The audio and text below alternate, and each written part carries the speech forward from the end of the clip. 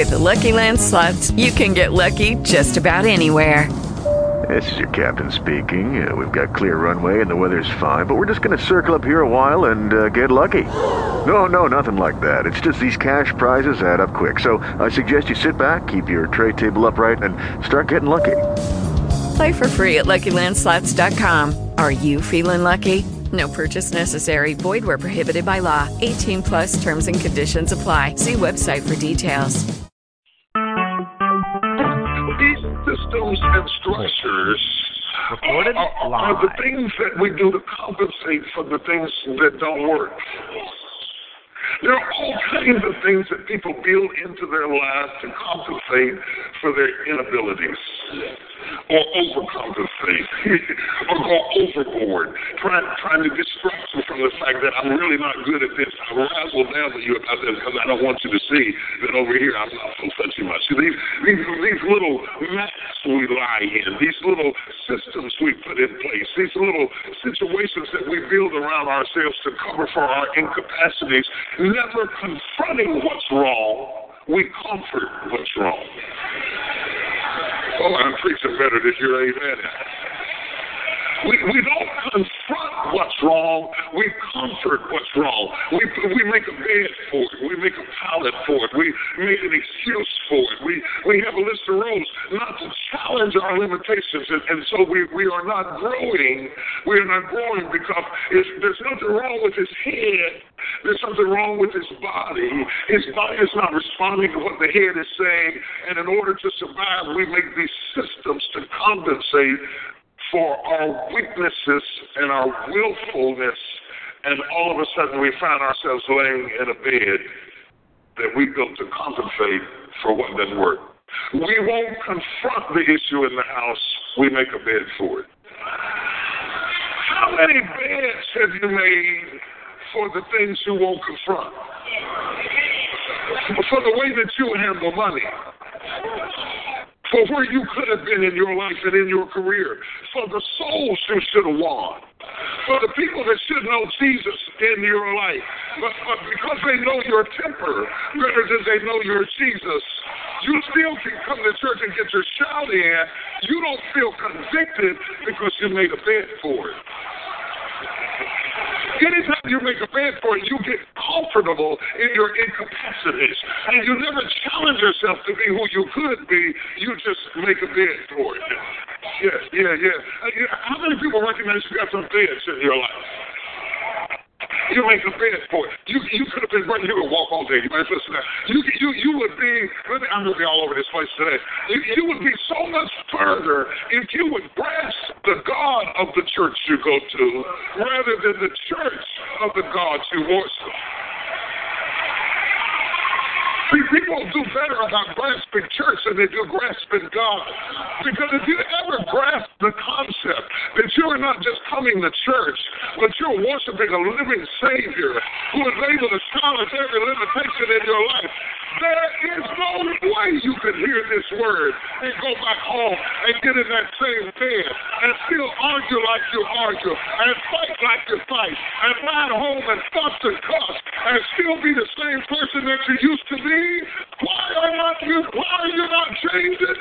You made a bed for it. How can you come to church and worship and raise your hand and have such a good time and then go home and be hellish and spiteful and evil and contrary and the kids don't even know that mom and dad are Christian? How can that be possible? How can you take communion and baptism and fall out in the aisle and be slain in the spirit and never be altered? It's because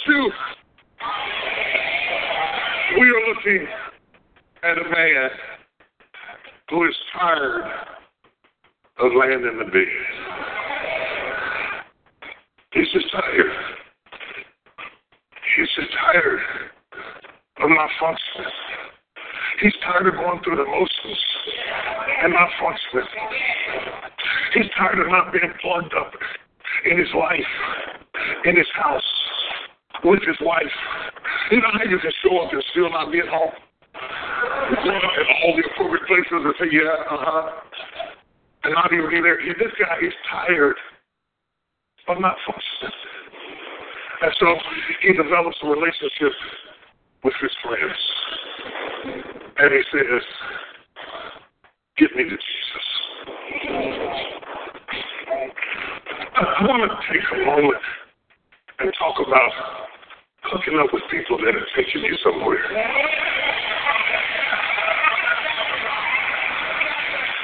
You know, he didn't hook up with people who sat by the bed. I see people today who hook up with people who comfort you in your crisis, but don't carry you to your deliverance. He didn't hook up with 4 paralyzed guys so he would fit in. Are you running with people who are as dysfunctional as you are?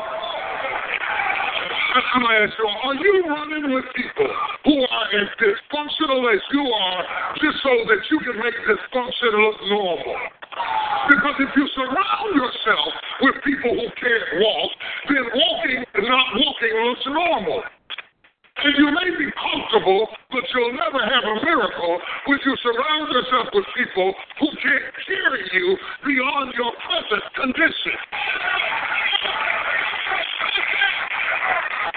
I don't know about you, but I don't have time for it. If this ain't going nowhere, let's give it up. If we're not going to move, let's just walk away. I don't have time, maybe because I'm getting older, I don't have time to hang around with people who are just shooting the breeze, but they're not going anywhere. If I could walk, I want to run around with people that can walk, because maybe walking is contagious. So, the man is teaching me to surround myself with people who can do what I cannot do, so I can go where I cannot go, so I can be what I cannot be. I must surround myself with people who are not limited in the same areas that I am limited. Look around you and ask your neighbor, have you got legs? Yeah, have you got legs? Because this is not my year to run around with people who are mobilized, immobile. I'm looking for somebody who's moving. I'm looking for somebody who's going. I'm looking for somebody who's got some energy. I'm looking for somebody who's got some strength. I'm looking for somebody who can take it to the next level. I'm looking for somebody that can move and sing along. I don't just need somebody laying in the bed beside me, keeping me company. I don't need company. I need movement. We're going to move if we got to move in a stretcher. We're going to move if we got to move in a car. We're going to move if we got to move in an ambulance. We're going to move if we got to move in a wheelchair. We're going to move if we got to roll in a rowboat. We're going to move if we got to walk on a cane. I refuse to be paralyzed. Jesus said, I come that you might have a life and have it more abundantly. I command you in the name of Jesus. This is your season to break out and move.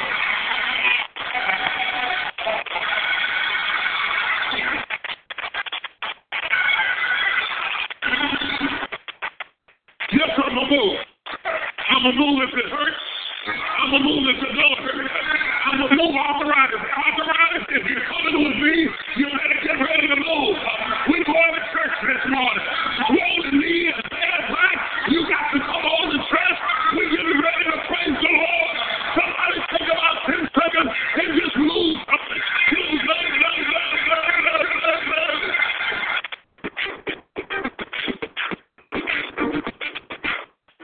Where there is doubt in your power, there is doubt in God's ability. And so when you do not trust in yourself, you don't trust in God. Whenever you want God bless somebody with an overflow blessing, don't get jealous. Get honest. I hear God saying, it's time to go, baby, that I've been pulling you back so I can shoot you forward. Because what God wants to do to you He will wait and wait and wait till you finally give up and then it's there. The time is now to change the course of your personal, professional, and spiritual life. It's the Woman Thou Art Loosed Masterclass, October 18th through the 20th in Dallas, Texas. Register today at WTAL.org.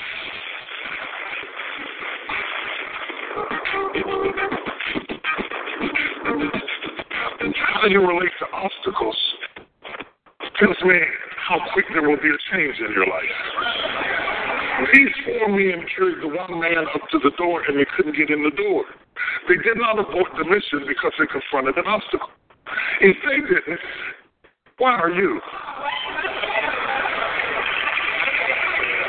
You know the first thing Jesus said to Mary and Martha when they came to the tomb, when they got to crying? He said, show me where you laid him down. He said, show me where you gave up. Who told you to quit just because you hit an obstacle? You'll never win if you allow an obstacle to overthrow you. People who overcome things in life, they didn't overcome things because they didn't have obstacles. Sure, you run into a brick wall trying to do what you're trying to do. That doesn't mean that God's not going to bless you. It just means that God's going to train you while he blesses you.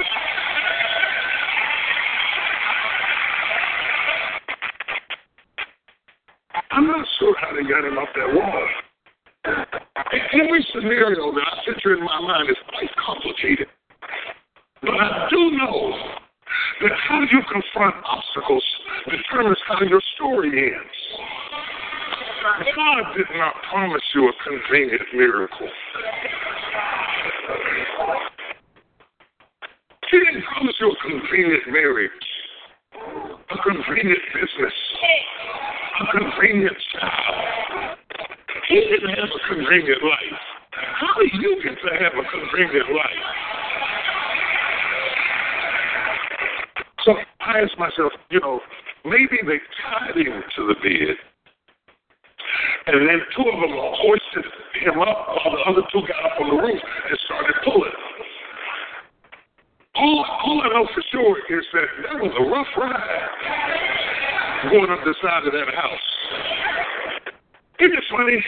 When you're closest to the answer, things get the hardest.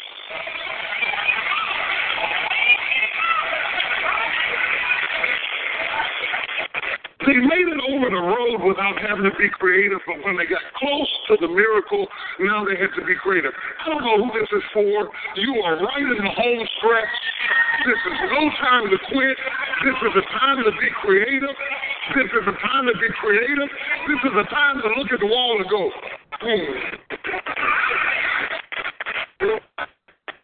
This is a time that you need a strategy.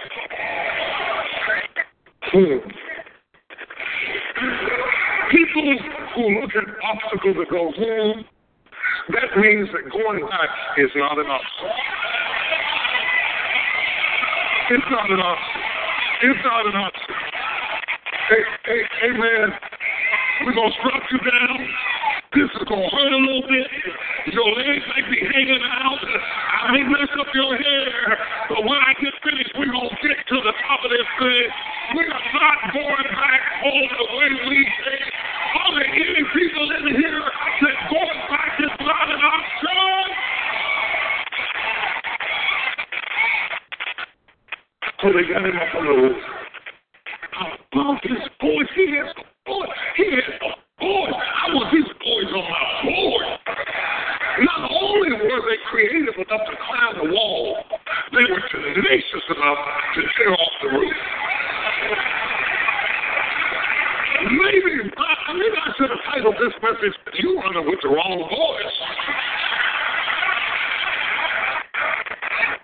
If you don't have those tear off the roof people on your team, change your team.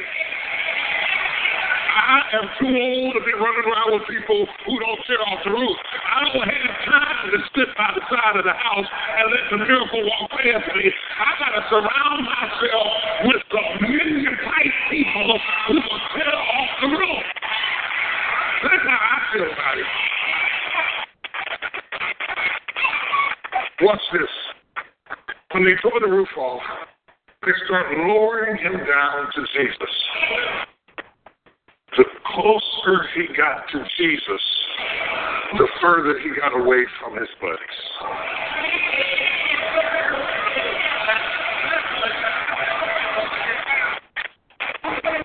We have carried you as far as we can carry you. The rest of it is between you and Jesus.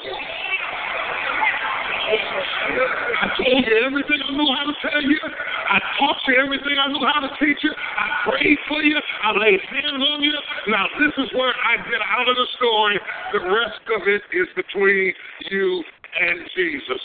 Somebody in this room, you need to lower some of them people you're carrying down into the presence of the Lord. Turn it over to the Lord. You did everything you can do. You can't live for them. You can't die for them. I know that's your child, but you can't control him. You raised him. Now turn him over to Jesus and get out of God's way. The rest of it is between you and the Lord. What's this? If your relationship with God doesn't change your relationship with that bed, then I question your relationship with God. The critics are now saying, he got a nerve saying forgive sins. Nobody can do that but God. Jesus says, what is easier to say? Son, thy sins be forgiven thee, or take up your bed and walk. He says, your relationship with me should change your relationship with the bed. The thing that healed you, the place where you got stuck, the thing that's dysfunctional, the thing that doesn't move. He says, your relationship with me should change your relationship with anger. He says, you can't say you have a relationship with me and you're still flying off on everybody. Your children are scared when your car comes home. You can't say you have a relationship with me and you are still stuck in that same bed. Your relationship with God should change your relationship with things around you. I don't care how much you had church. I don't care how much you're giving off. I don't care if you fall out and be slain in the spirit. If it doesn't change you, it doesn't work. It's got to change you. It's got to change you, or it doesn't work. If we don't preach a gospel that works, people are going to judge us as irrelevant. You need a relationship with God that challenges your limitations. And so Jesus says to him, I know that the only way you've been mobile was with help. I know that the only way you paid bills was with help. I know that the only way you got clothes was a sugar daddy. I know. Go. Stay right where you are. I know that the only way you survived was being slick. I want a faith that brings function to my dysfunction. So Jesus says, what is easier to say, son, thy sins are forgiven thee? He said, is it easier to say I have a relationship with you, or can you prove that relationship by how you relate to what didn't work before you met me? So he says, take up your bed. And wait, this is the only way this man got in here was y'all carrying it. And he says, now I'm going to make full proof of my salvation. Maybe the four guys are still looking down from the roof, saying, oh, we got to get down there and up in it. Maybe they're like the guys who drive me around, that when they open up the car door, they're still pulling my head down. And you know what? I keep telling them, I got this. I appreciate you helping me. But I got this. I thank you for the time you carried me, but I got this. I remember when you paid my rent. I got this. I thank you for encouraging me when I was down, but I got this. I don't know who I'm preaching to this morning, but the Lord told me to preach. I got this. You don't need what you used to need. You don't have to have what you used to have to have.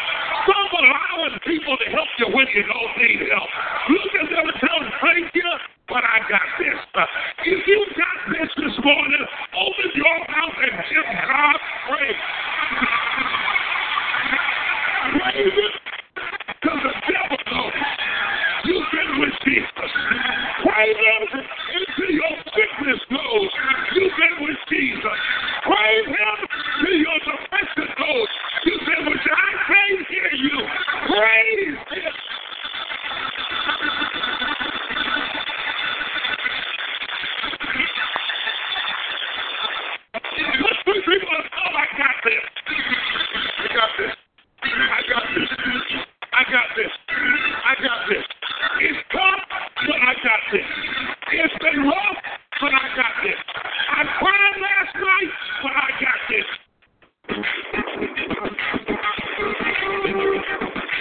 I got to stop there. I wish I had more time, but I'm excited that you got a chance to just eavesdrop as to the word that God is giving me for the Potter's house and all of those that are up under my covering. Whosoever will, let them come and be blessed and be fed and be encouraged. And I'm glad that I was raised in a time that I could share this word through this vehicle and you could receive it regardless to your geographical location.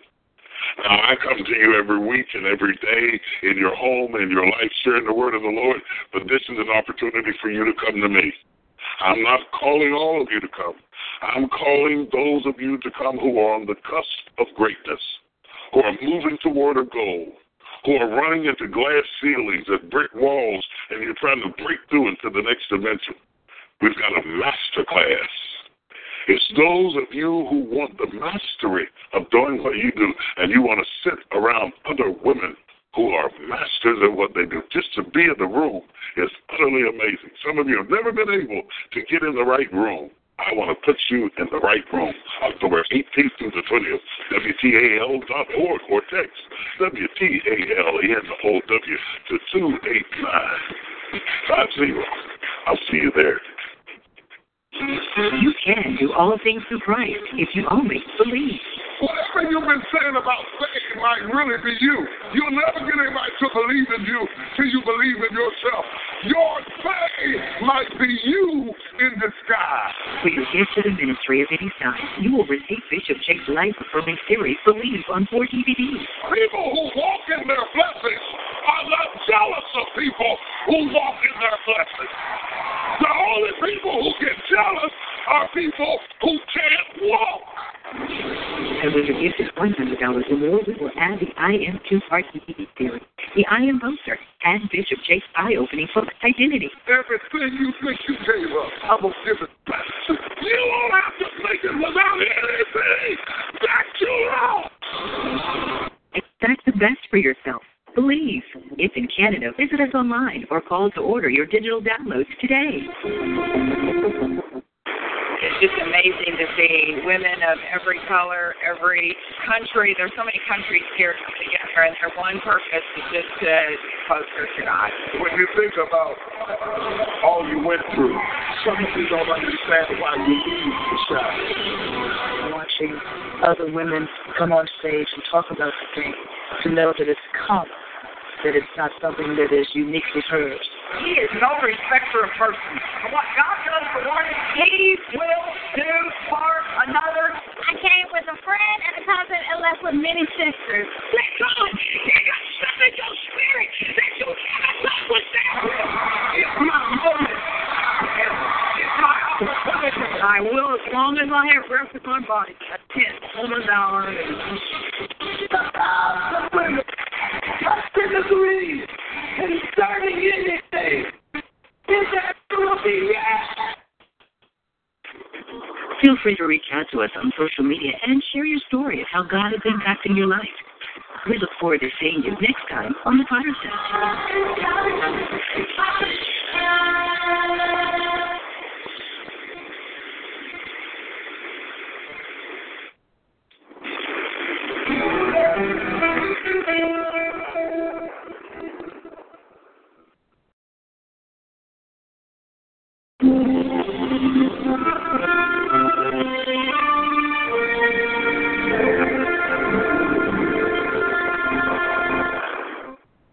Life is unfair. And others.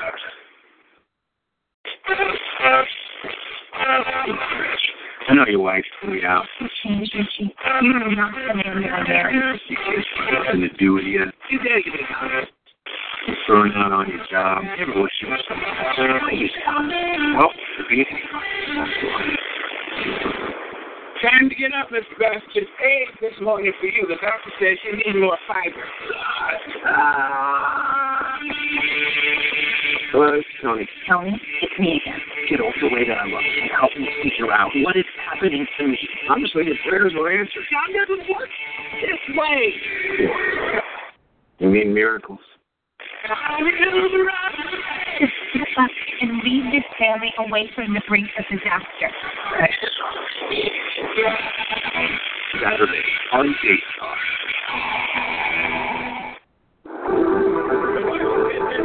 We are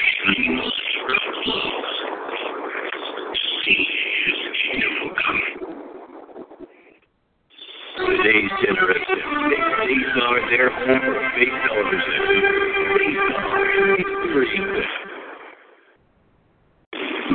The following program is sponsored by Friends of Life Outreach International.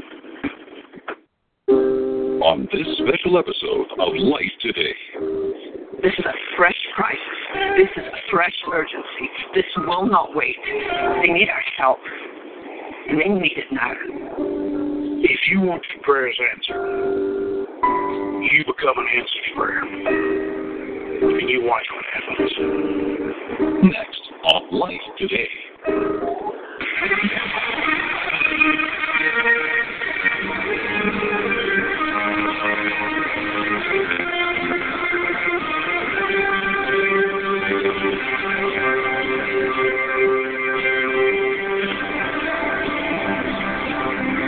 You know, it really is an honor for me, James Robinson, and my wife Betty, to be able to spend any amount of time sharing with you. Thank you for this opportunity.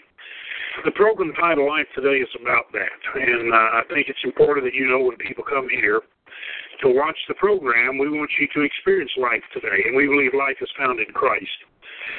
He gives us life and life abundant, not necessarily abundance in life, but abundant life with or without the abundance. As a matter of fact, sometimes abundance can replace life because it becomes a distraction. It can even be an idol. Well, what we want you to experience is life. And one of the things we've discovered, and we've been married, and I don't apologize for talking about the fact we've been around a while, but we've been married 65 years, which is kind of like a miracle to me. A miracle. 1800s, who's now in his late 60s, and he went into his breakfast kitchen, and he began to eat breakfast. He pulled out his newspaper. He's reading through the newspaper. He gets to the obituaries, and he finds his name right there in the obituaries. And he's thinking, I'm not dead. Why did they print my name? His brother had just died a week earlier.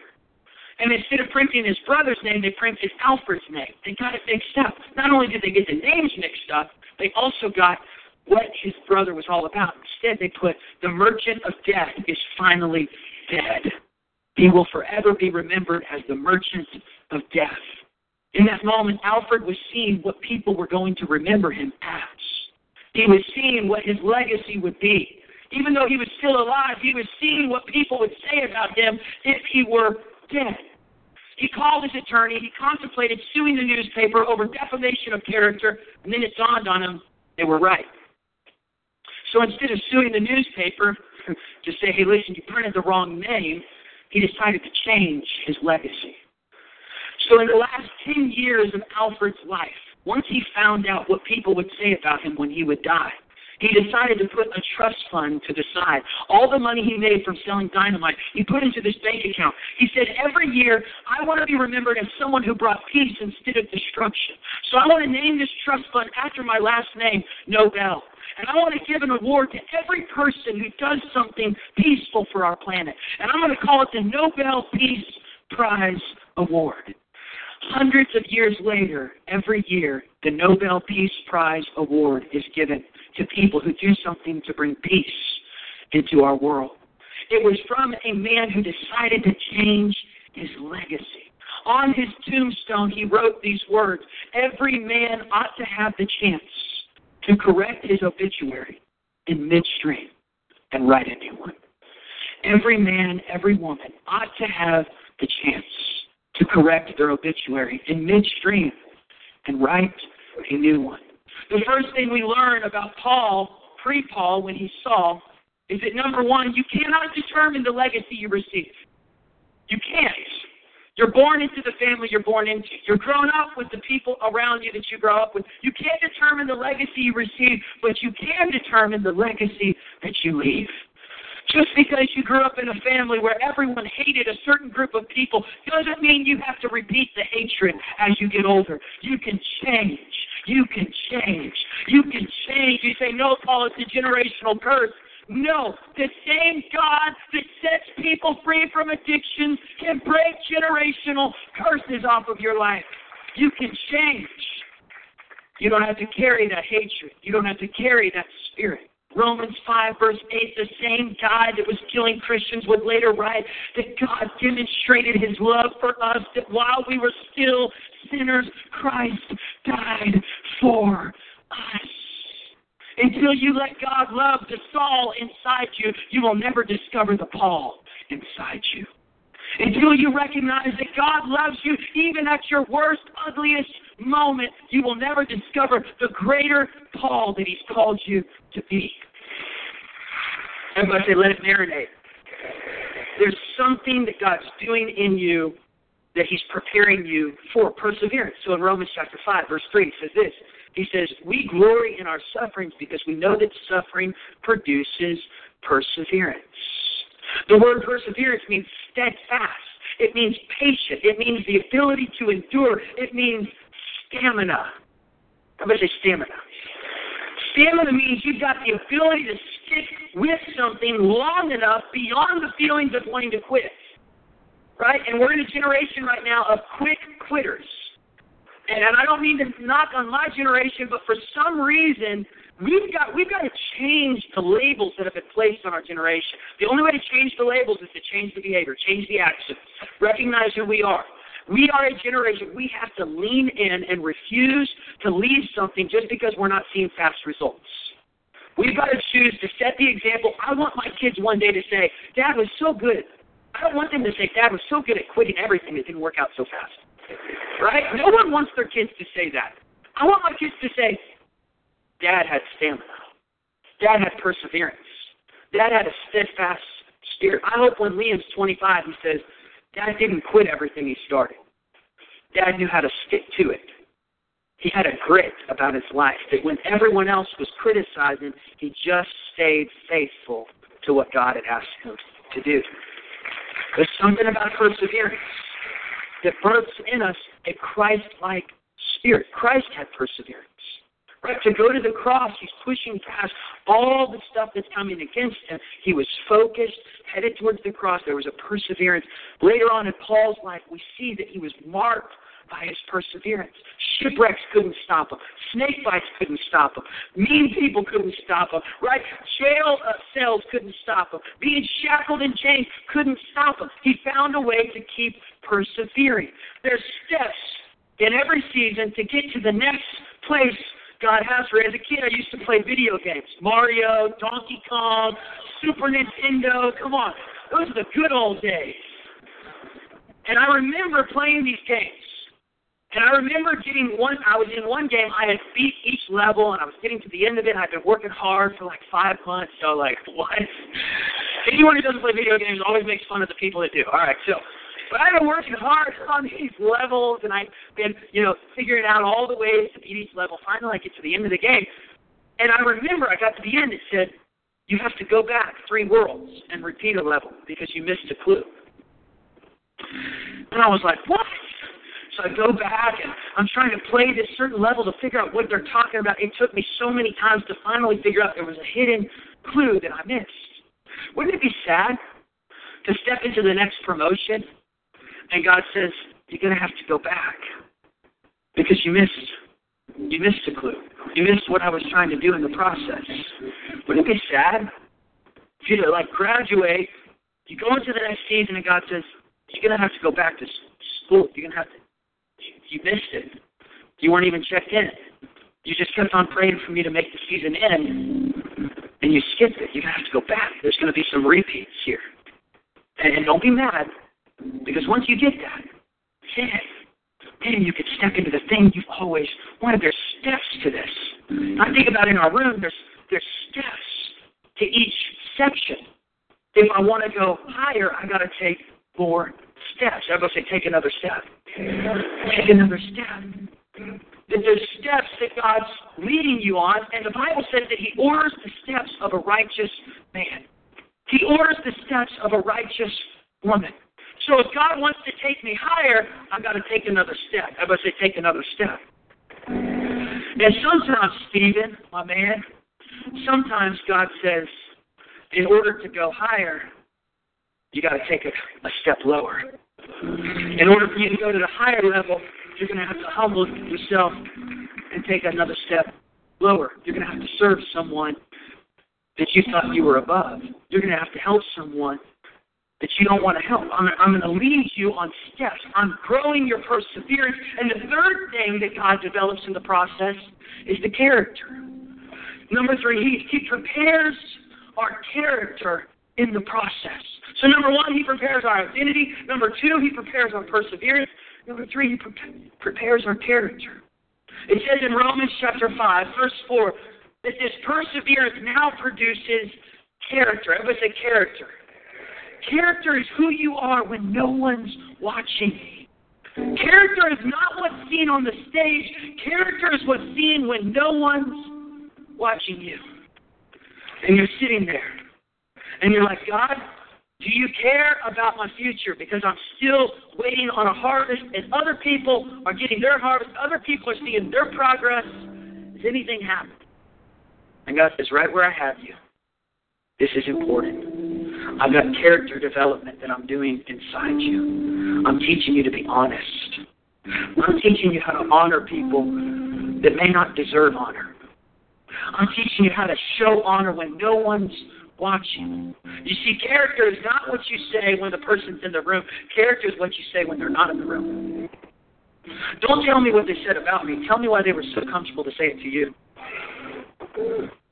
Are you a trash can for gossip? Do people come to you and just share the most negative things about others?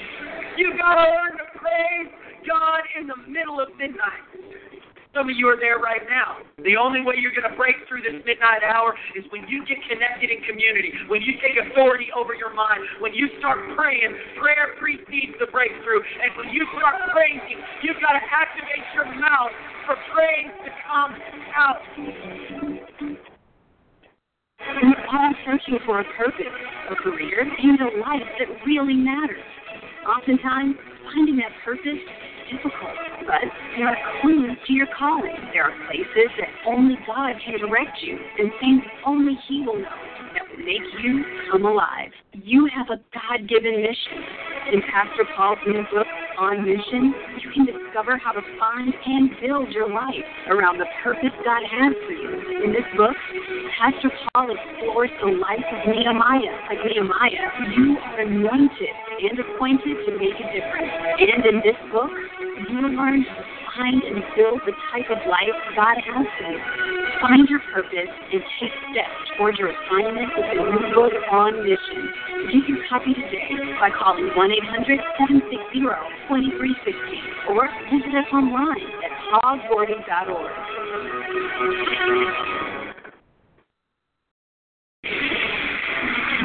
I needed an exorcism because I was into terrorism. Filled with hate, used to be Saul back in the day, was consumed with religion. Now Paul's here to say our relationship with God is the one true way. I'm no longer a fan, more like a follower. I play for Victory's team. I am more than a conqueror. First, he had to blind me. Then he realigned me. He made me search for him. He said, seek and you will find me. I guess you could say I'm something like a pallbearer. Looking at eternity, it couldn't be fairer. Crucified with Christ, it's a new era. Eating the bread of life, and I ain't ordered from Panera. I'm not a saint, but I gave my life as a canvas for God to paint. He transformed my mind and filled me with His Spirit, and now I'm living with no restraint. So where He'll reign, I'm letting God invade, asking Him to break these chains.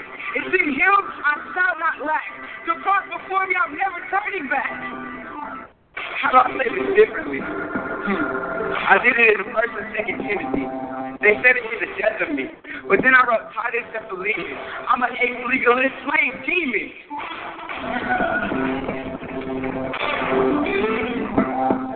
God took them wrong. Putting pen to paper with the revelation so strong.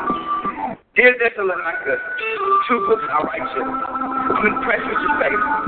In the face of persecution, at the rapture, Christ will return for those who will spark the revolution.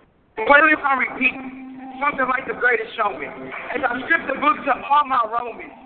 For I am not ashamed of the gospel. So listen to this apostle. These scriptures are colossal, speaking to believers to believe now in full throttle.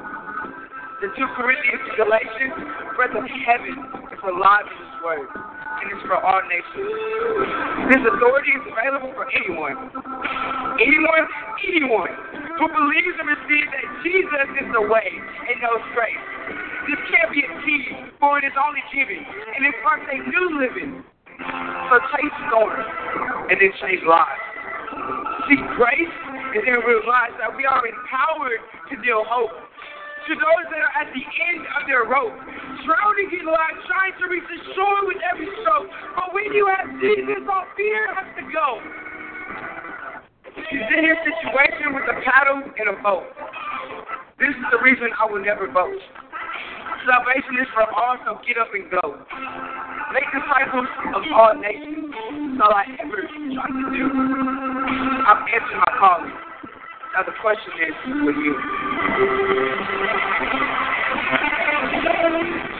So the city had stoned Paul. He's laying there with all of these rocks on top of him. It looks like it's all over. Number one, to make a good comeback, you got to start listening to the voice of your Heavenly Father. Number one, you got to tune into the voice of God. I believe it's somewhere down in the dust, as the believers were in that circle, somewhere down there in that dust, he was listening to the voice of his Father God, saying, Paul, I love you. You're more than a conqueror. You can do all things through Christ who strengthens you. This is not the end. He who started this work in you will be faithful to complete it.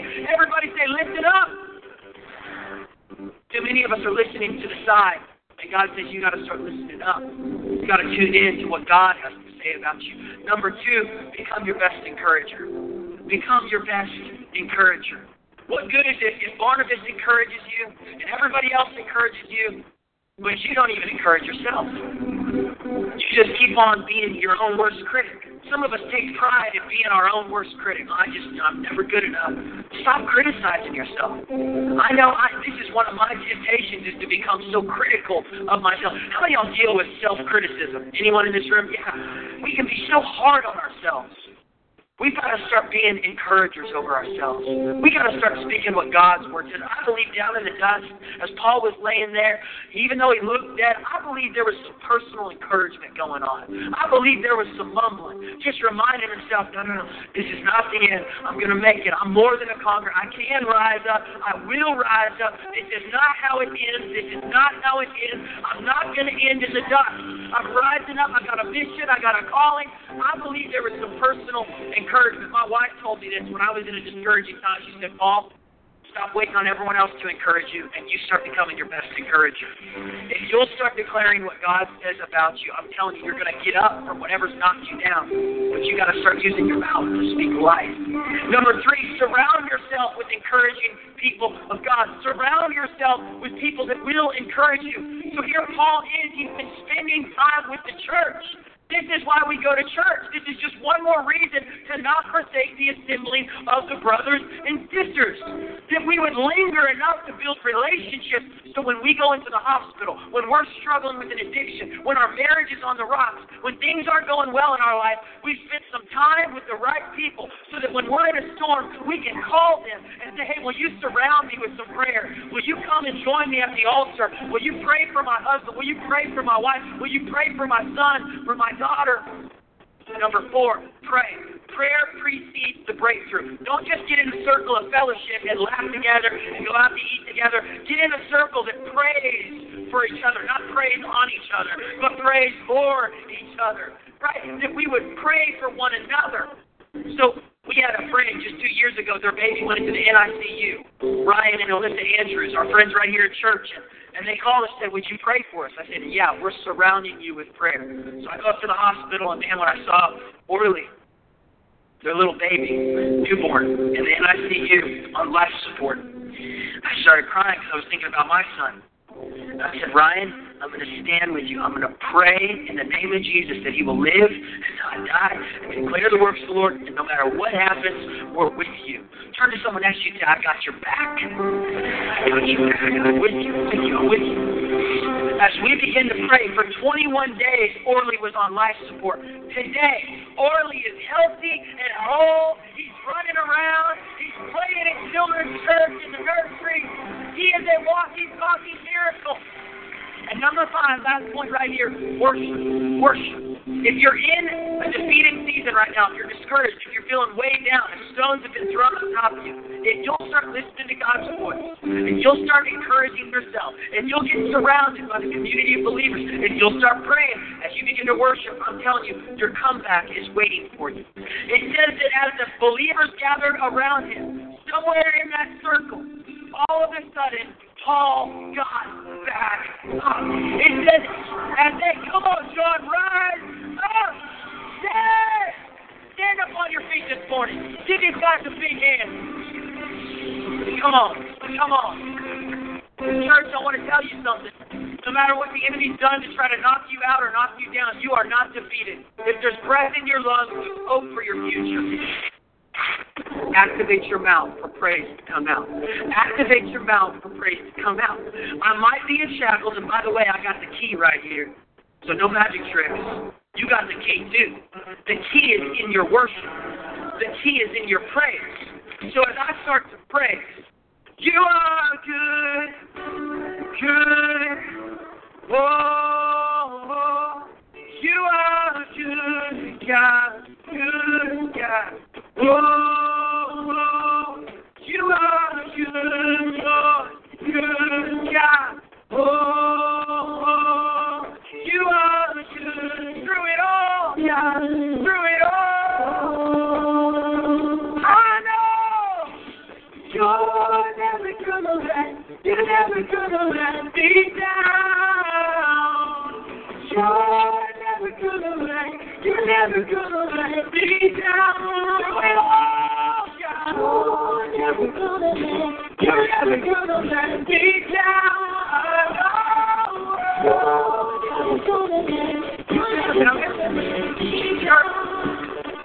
It's easy to praise when you're in a church service. It's easy to praise when the lights are on. But it says it was midnight and they were praising in the dark. Bring the lights down. Here they are. They're in the dark. They got their chains on. It hasn't fallen off yet. And they're praising. And there's no band playing, so there's no keyboardist. You got to learn how to sing when there's no melody. You got to learn how to sing when there's no music. You got to learn how to praise even when the lights go out on your marriage, even when the lights go out on your business, even when the lights go out as a single and you thought you were going to get married and you're still in that certain season. You got to learn how to praise to your breakthrough. Praise till the chains come off. You got to learn to praise God in the middle of midnight. Some of you are there right now, and you think the answer is Instagram. You think the answer is social media. You think the answer is more alcohol. You think the answer is drugs or porn or some other addiction. God says none of that's going to solve your issues. The only way you're going to break through this midnight hour is when you get connected in community, when you take authority over your mind, when you start praying. Prayer precedes the breakthrough. And when you start praising, you've got to activate your mouth for praise to come out. You've got the key to break every chain. There is power in the name of Jesus. There is power in the name of Jesus. There is power in the name of Jesus to break every chain, break every chain, break every chain. It says that as they begin to pray, as they begin to praise, all of a sudden, they began to feel an earthquake that night. All of a sudden, the foundations of the prison started shaking. Started rumbling. The chains started to come off. The lights were coming on. Come on. That night, they broke out of their prison cells. All over the prison, chains were coming off, the doors were coming loose. Come on, give God praise! Give God praise! Come on! Just like Paul and Silas had to pray and praise in the midnight hour, you may have to pray and praise in your midnight hour. When my father passed away and I was walking through a dark, deep depression, I had to choose to sing praise, even in the darkness. You know, the thing I love about this story is that Paul and Silas broke out of the jail and they set the other prisoners free, and they baptized the jailer and his entire family in the dark. It says in that same hour, his entire family got baptized. In other words, the lights hadn't come on yet, but they were the light. And sometimes you find yourself in a dark season, and God's saying, hey, I put you in that dark place to be the light, to shine bright, to worship, to pray, to build community, to not battle alone. I want to encourage you today to make a decision to surrender your life to Christ if you haven't yet, to come back to Jesus if you've drifted away. You can do that by praying this prayer with me right now. Say, Jesus, I'm all yours. I surrender to you. Have your way in my life. And thank you that you deliver me in the midnight hour. In Jesus' name, amen. Hey, there's a mini book that we've just released called On Mission, and I believe it will help you to continue to walk in victory over the adversity you're facing, to continue to see the light shine when you're in the midst of the darkness. If you would like that mini book On Mission, you can get it today by calling the number at the bottom of the screen, or go to our website, pauljordy.org, where you can request it. Also, this series is available on our website. You can find each message I've been preaching in the life of St. Paul. So go to the website today, watch those messages, share them with friends. We love you so much. If you're ever in Tulsa, come see us at Victory. We would love to make you feel right at home. Hey, never forget, your best days are right in front of you. We're all searching for a purpose, a career, and a life that really matters. Oftentimes, finding that purpose is difficult, but there are clues to your calling. There are places that only God can direct you, and things only He will know that will make you come alive. You have a God-given mission. In Pastor Paul's new book, On Mission, you can discover how to find and build your life around the purpose God has for you. In this book, Pastor Paul explores the life of Nehemiah. Like Nehemiah, you are anointed and appointed to make a difference. And in this book, you will learn how to find and build the type of life God has for you. Find your purpose and take steps towards your assignment with the new book On Mission. Get your copy today by calling 1-800-760-2360 or visit us online at pauljordy.org.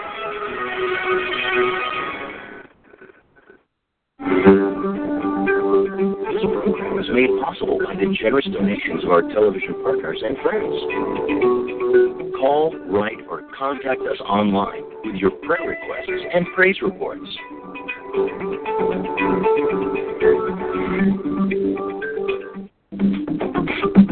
You have ways of thinking walled off in your mind that are keeping you from the life that God wants you to live. To watch exclusive full-length interviews from Hillsong Conference, head to HillsongChannelNow.com today. Thank you for being here. Rich, I am thrilled. I think so many times with our circumstances define who we are. Stop beating people up for their humanity. You can have a talent, but an anointing is different. A failure is an event, never a person, and God places no limitations on faith. All of this and so much more. Don't miss a moment. Exclusive to Hillsong Channel Now. As our way of saying thank you for your gift of support to our ministry this month, we'd like to send you Pastor Brian's brand new ministry resource entitled How to Fight Fear. In this practical and uplifting resource, you'll discover how you can effectively identify and overcome the power of fear in your life.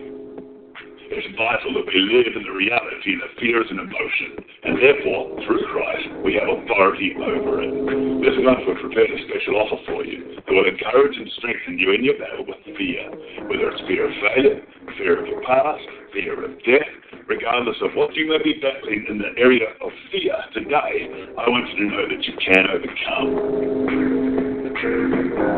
Call or log on now, and as you give, be sure to request the new resource, How to Fight Fear, and take a step towards living in freedom and victory over the fear in your life today.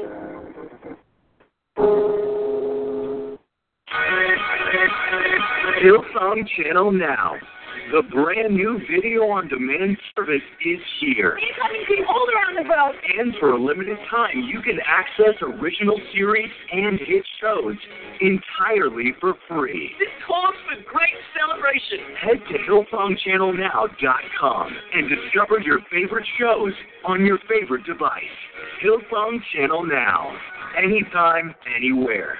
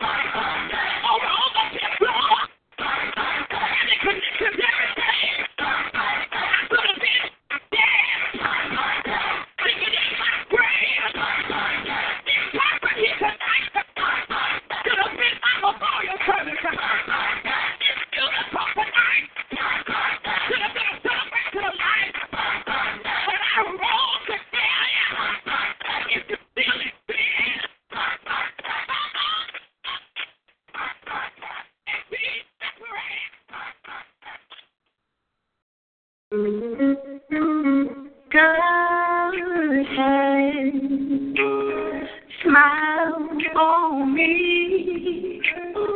He has said, me free. Oh, God has smiled on me. He's been good to me.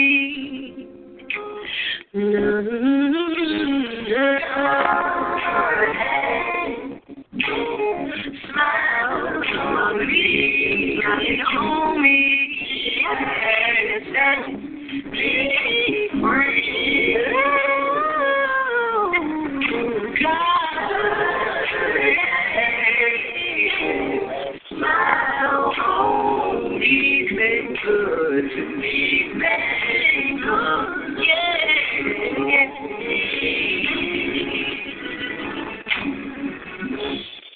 He is the source of all my joy. He fills me with his love. Everything that I ever needed. See the Lord send it down from above.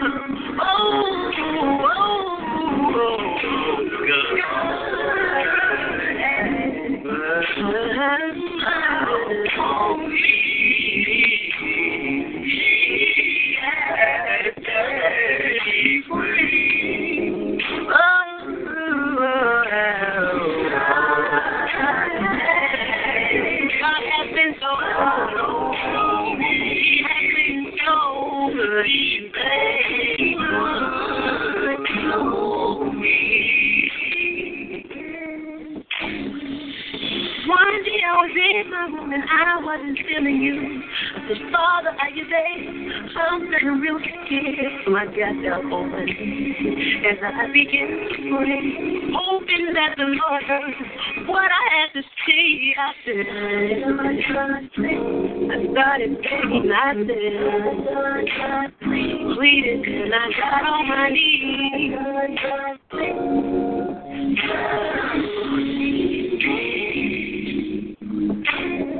So as I began to cry, I said, I never let your side. I've been right here all alone, so you can dry your eyes. Seeking me like I knew you would, praising me like you know you could. That's when I realized that he's so good. My God is good. He's been good to me. God is so good.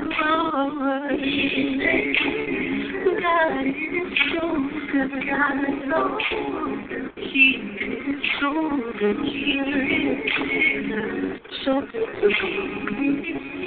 God, God, thank you for being so good. God is so good. Thank you, Father.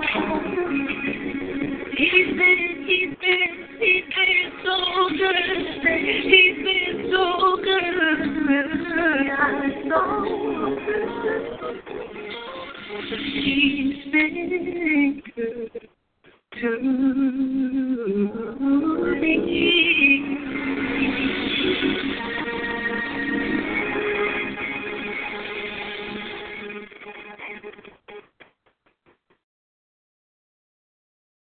Stingray music, all good vibes.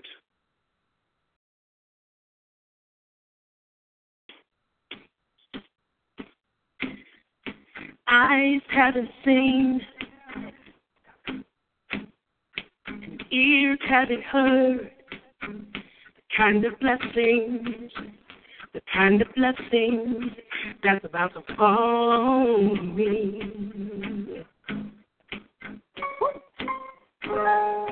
Victory is here. Keep the feet out the door. God's doing a new thing. Yeah. Get ready for overflow. 'Cause I'm getting ready. And I've never seen.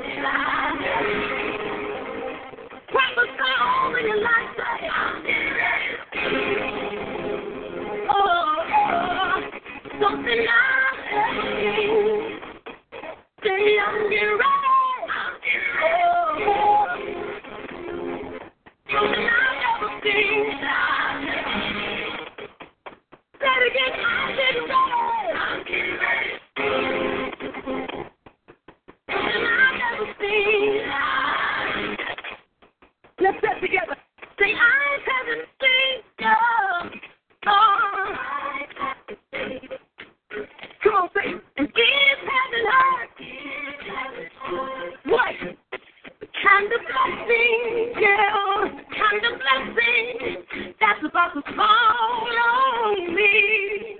The victory is here.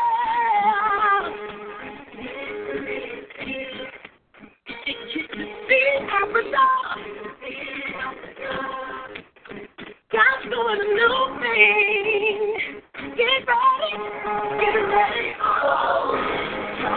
Now throw your hands up, say I'm getting ready. Oh, something I've never seen. I'm getting ready.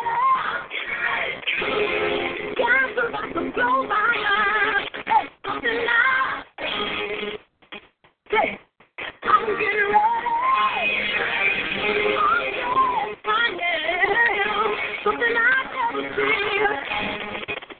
It's bigger than I can imagine. Oh, something I've never seen.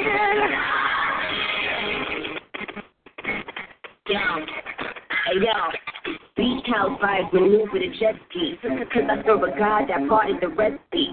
Multi-million-dollar commercials for Pepsi. From food stamps to more ice and Gretzky. I don't gotta talk, the Lord defends me. I watch them all fall for going against me. Cause me and all my angels shot the devil up while he was trying to pull me down. I love that. I love him up twice, I love him up 3 times. He tapped them and told them she's mine. But even when I cried, I knew I'd be fine. Prepared for a miracle blessing in these times. I praise him, raise him, name it, claim it. Every turn that rises up against me, shame it. I breathe success in and out my lungs. Got the power of life and death coming out my arms.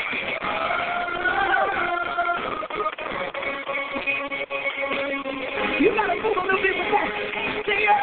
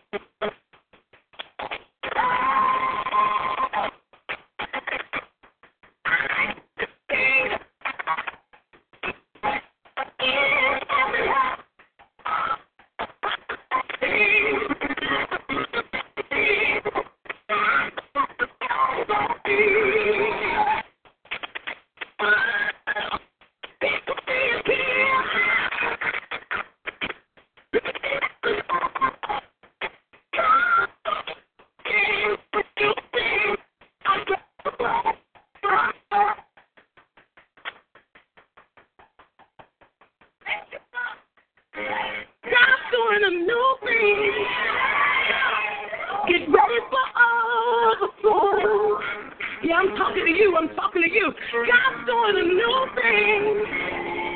Get ready for overflow. You've been waiting. You've been praying. You've been pressing. You've been fasting.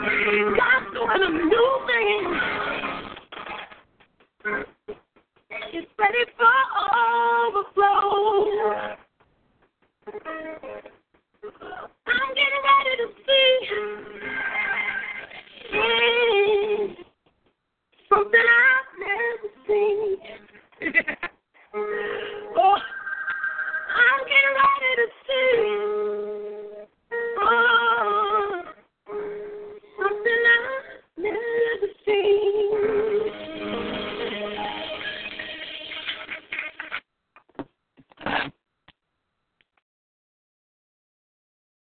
All right.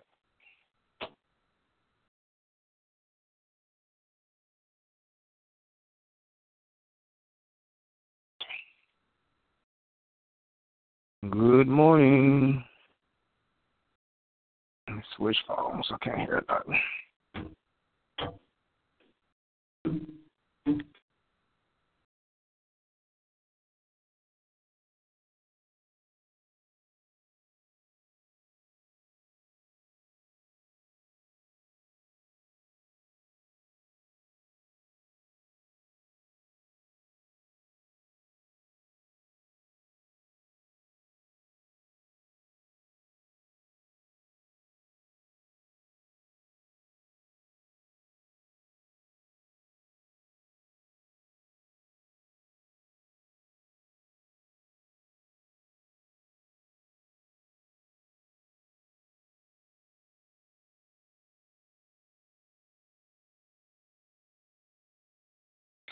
Amen.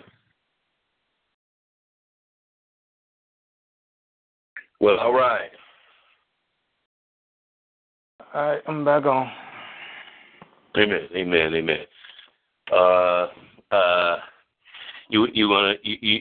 Should we just go ahead and give it a few more minutes, or should we start and jump right on in it with an opening prayer? Open up in prayer. Let's get this puppy to rolling. Sure. You want me to pray? You want to pray? How you want to do it? Amen.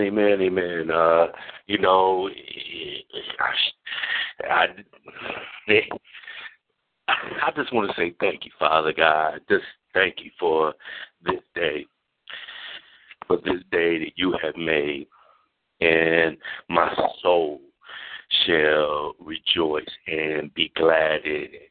I will make my heart boast in the Lord, as your word says, Father God. And I just thank you for a brand new mercy, for strength and vitality, for an opportunity to worship you, to fulfill the purpose that you have for me in my life, for the life of others on this line. Father God, take control. This is your line. This is your line for deliverance. This is your line for healing. Father God, say your word. Your word. If you send your word, God, we will be healed. If you send your word, Father God, we will be delivered. When you send your word, Father God, we will be free. In the name of Jesus. Father God, take control over this line. Take control over this line. Send your angels, Father God. Send your Holy Spirit.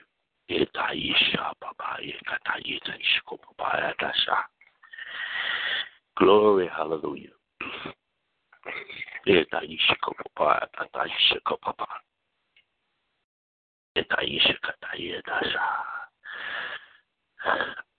I proclaim peace to troubled minds.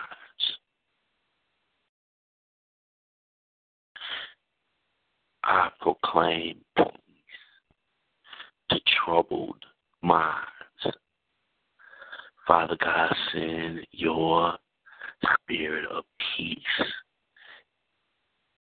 into Chicago. Father God, I pray that you send a dominant warring angel against this providence, this principality that hovers over our city and create a climate of violence, Father God. I war against it in the name of Jesus, Father God. There is blood in the streets of Chicago. Father God, we lose one of your children every day. Father God, remove the scales off of this enemy. Father God, destroy it in the name of Jesus.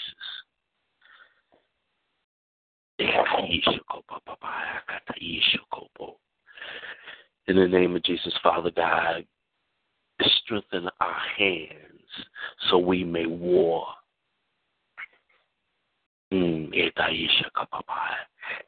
how to fight, Father God. Teach us how to destroy the enemy, Father God, so it doesn't ravage our communities and steal and destroy lives in the name of Jesus. Send your spirit, Father God.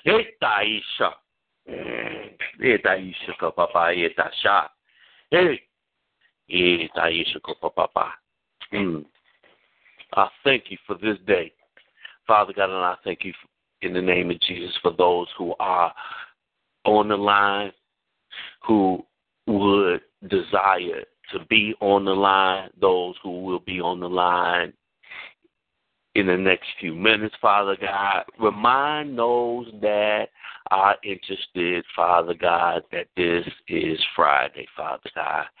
And in your reminding, Father God, make the words of this book become real. Allow it to sink into our minds, into our souls, and take life, Father God, so we may drive out that enemy that infects us and influence us to be something different than you would have us to be, in the name of Jesus. Father God, take control. This is your line of deliverance. In the name of Jesus, I plead the blood of Jesus over this line. Amen and amen.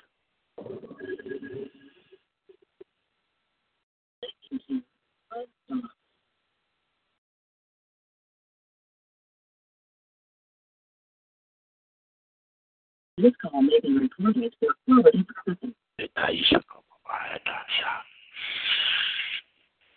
you for connecting to OnStar.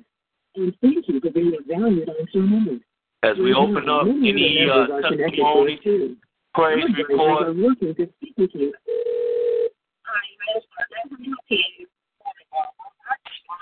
Somebody need to go on me. Without further ado, we continue in the book of the Apostle John Eckhart. We will be talking about destroying the spirit of rejection. We are in chapter 7,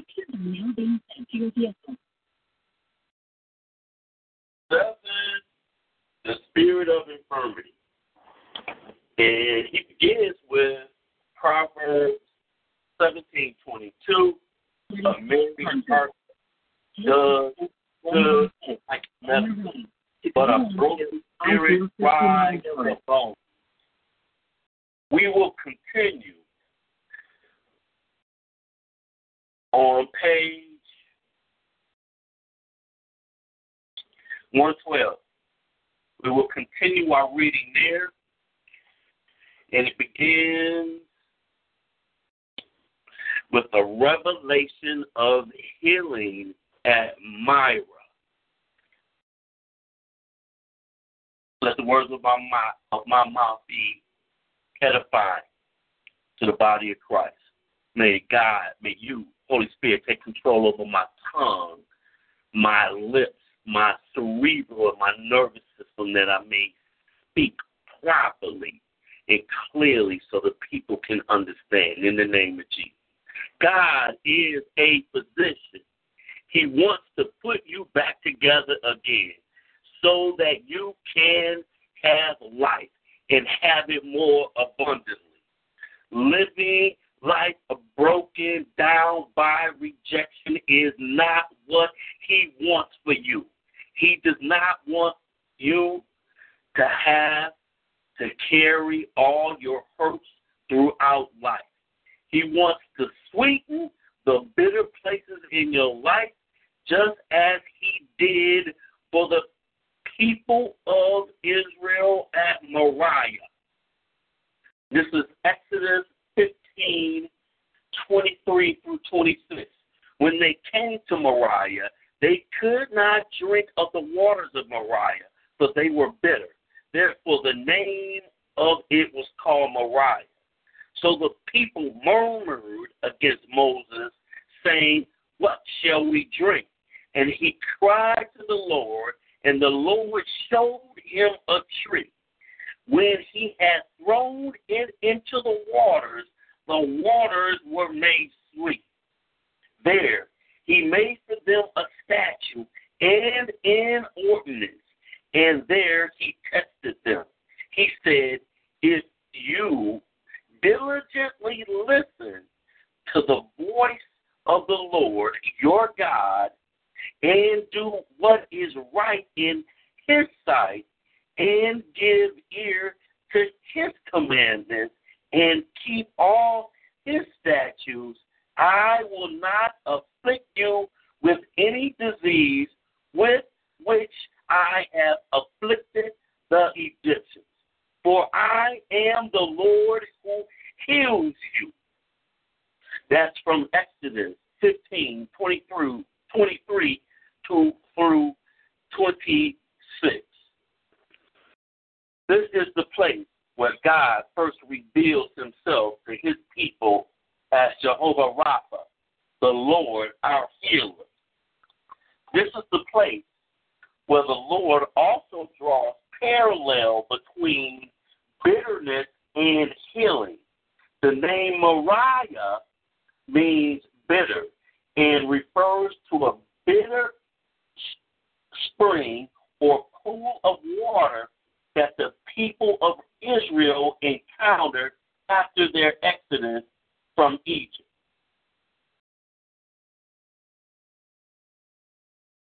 The word Moriah, used throughout the Old Testament, means bitter, change, be disobedient, disobey, grievous,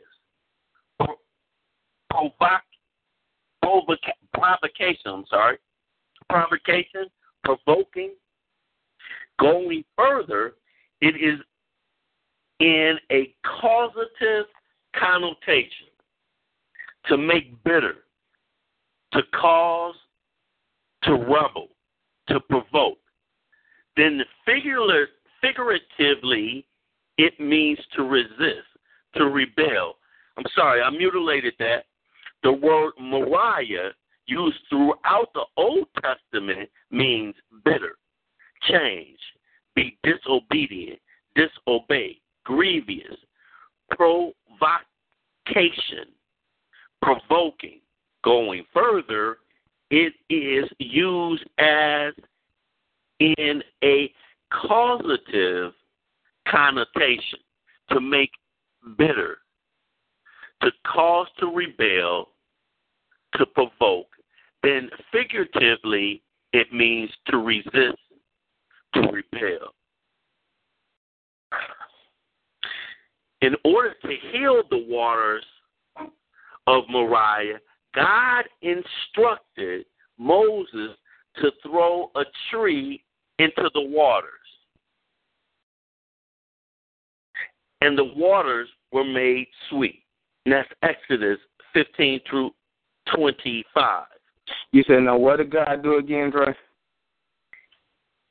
In order to heal the waters of Moriah, God instructed Moses to throw a tree into the waters.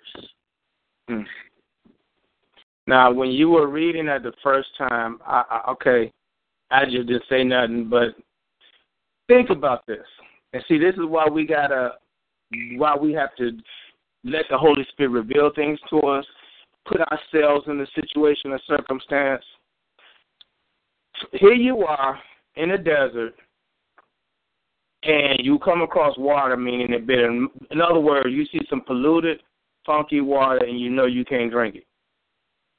But you also are thirsty. In the desert, you could die because you ain't had nothing to drink. And so God has you to take a tree and put it in the water. Okay, and the reason I'm saying that, what kind of sense does that make? That's what I mean.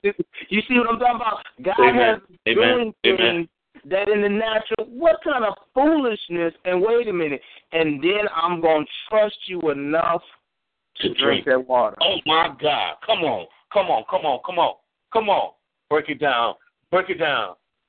That's why we're not receiving the promises of God, because we don't trust him to the level that we say we do. Because if we did, we would go ahead and just be obedient, even when it don't make sense. It's stupid. Now, who said that they saw a change in the water? If we saw some dirty, clouded, polluted water and then it came blue, then we could say that it changed. But who said that they saw a change? Ooh, come on. Hey, Taisha. Break it down. And this is what we got to, when we're walking this walk, as God is growing us up. I harp on you got to know his voice, because he's going to have you doing some unfamiliar, uncomfortable, foolish things to the world as well as to yourself. And you just got to be, okay, well, God, you just told me to do it. Let me go on out here and do it. I'm going back on mute. It just kept hitting me.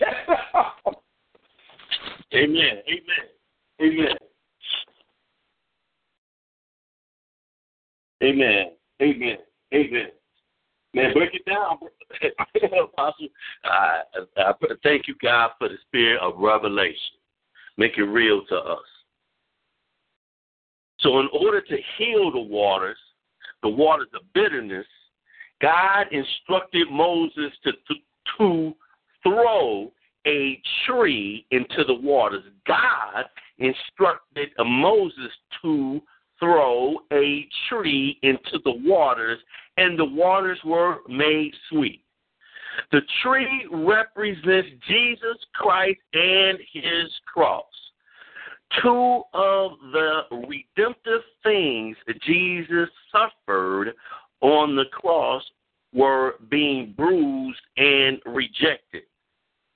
Two of the redemptive things Jesus suffered on the cross were being bruised and rejected.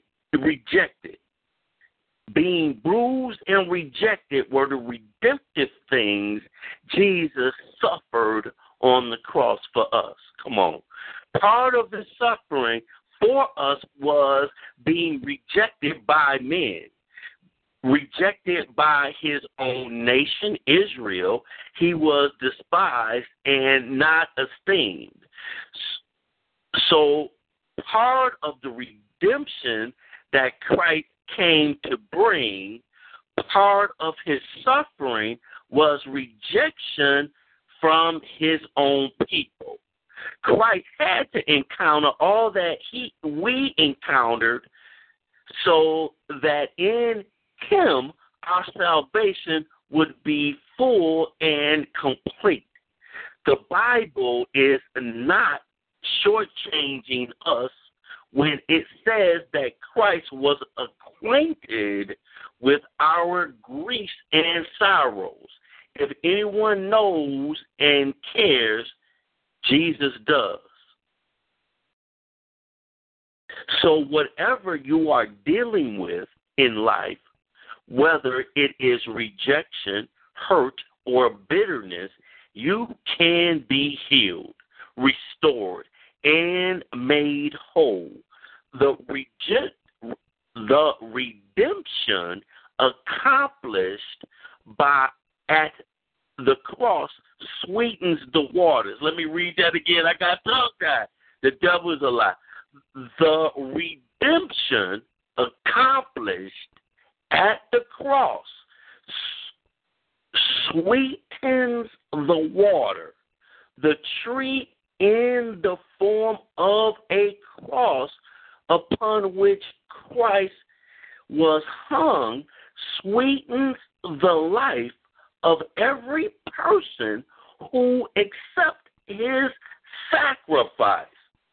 Through salvation, which includes deliverance from bitterness, anger, resentment, rejection, pride, and rebellion, life becomes sweet. Oh, I got to read that again. Oh, come on, somebody. Woo!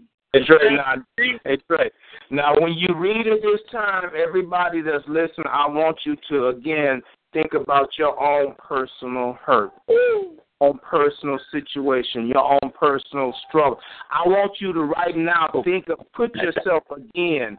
You know where you're at. And you know what? Even if you don't, let the Holy Spirit reveal things to you. Let the Holy Spirit reveal. So what he's trying to say, I want you to look at this now and then let me transform that hurt to sweetness.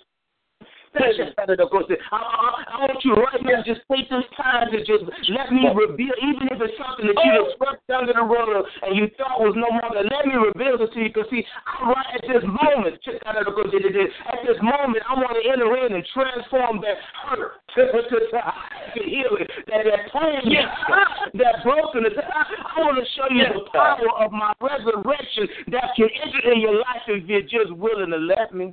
I'm going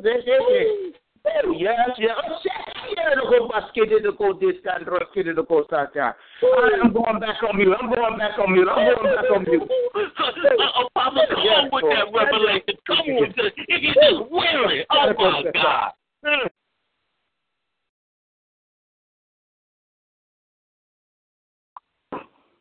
Let it go. If we just let it go. Come on. Let me read this again. So, whatever you are dealing with in life, whether it is rejection, come on, Andre, hurt, come on, Andre, or bitterness, come on, Andre, you can be healed. Andre, you can be healed. Let me go back. All right, so whatever you are dealing with in life, whatever you are dealing with in life, whether it's rejection, hurt, or bitterness, you can be healed, restored, and made whole. The redemption accomplished at the cross sweetens the water. The tree in the form of a cross upon which Christ was hung sweetens the life of every person who accepts his sacrifice. Through salvation, which includes deliverance from bitterness, anger, resentment, rejection, pride, and rebellion, life becomes sweet. That's what deliverance is all about. Deliverance is salvation. Deliverance is healing. Deliverance is restoration. God wants you whole. God does not want you living life messed up. Jesus saves, heals, delivers, restores, and makes whole. You definitely do not want to grow old being sick, bitter, and mean. People wonder why it seems that older people are so mean. It's just a manifestation of bitterness. All the years of their lives, they have not released any of the hardships they have been through. So by the time they are a certain age, they are mean and grouchy. You can sometimes think that this is just a part of getting old. No, it is not. Those are just old demons. You do not have to be old and bitter, mean, sick, and all messed up. If you get old and feel you have a right to hate everybody, then the devil has a right to destroy your life. If you get old and feel you have a right to hate everybody, then the devil has a right to destroy your life. This is not the way God wants his people to live. Deliverance is here. Today is the day of salvation. You can be set free to be full of joy and love, even in old age. So then, it is no wonder that God, in his great love for us all, reveals himself to the people of Israel as their healer at the bitter waters of Moriah. So then, it is no wonder that God, in his great love for us all, reveals himself to the people of Israel as their healer at the bitter waters of Moriah. Bitterness and healing go hand in hand. Israel had just come out of Egypt, out of 400 years of bondage. When you've been in bondage that long, there is a great chance you will harbor unforgiveness and bitterness toward the people who put you in bondage. But God will bear your bitterness and give you something sweet in exchange. Joy for sorrow, beauty for ashes. Amen. Come on, somebody. Yeah. Dre, do you know of any other people who've been in bondage and still walk around here bitter? You know any other races, and now you look at them out here doing the foolish things, and they're trying to express this rage, this resentment, and if you understand it spiritually, that is more than just them, it's generational, but we don't really understand the true process of how to get rid of this hurt and this pain, so now we're just doing foolish things. Does that sound familiar?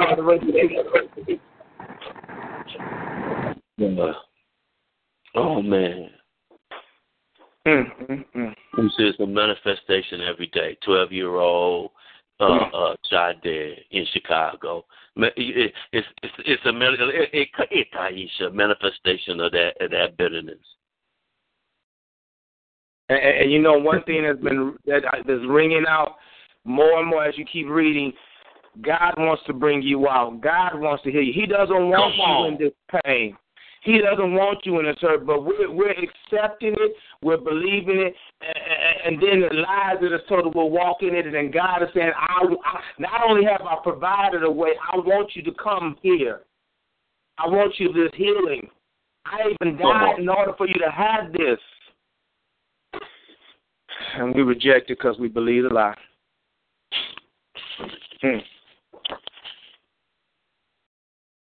You know, I was talking to Erica earlier this morning, and she said something. It says, you know, so often that, you know, we'll go back to that hurt and that pain that is familiar to us rather than walking in the struggle that will set us free. In other words, there's going to be work involved either way it goes. There's going to be blood, sweat, and tears, anguish, struggle if you're walking in the light. There's going to be anguish and struggle if you're walking in the darkness. Because either way it goes, you're going to pay a cost. It's just when you're walking in the darkness, you're walking in what you're familiar, what you know, or what, and in your own understanding, it seems right. But what happens is you don't understand that he's stealing your joy, he's stealing your peace, he's stealing your healing. All the time that you're doing that which you're comfortable or that which you know which is familiar, the devil's steadily stealing from you, and you're struggling. So not only are you struggling with the thing that you're going through, you're struggling because things are being taken from you. But when you're walking and doing what God calls you to do, it's going to be a struggle too. See, that's what we miss it. We think because we're walking in the godliness or in the light that everything's going to be no. There's going to be a struggle. There's going to be some heartache. There's going to be some pain. But the difference is there's going to be a whole lot of peace. Come on now, Chad. There's going to be, you're going to have some appreciation, and I ain't talking about from people. Do you know how good it feels when God says, good job, son, good job. Come on now. I'm glad that you chose what I have provided for, and you chose to come on. Let God give you some kudos. Do you know how far that will take you? You won't even get caught up in what everybody else thinking.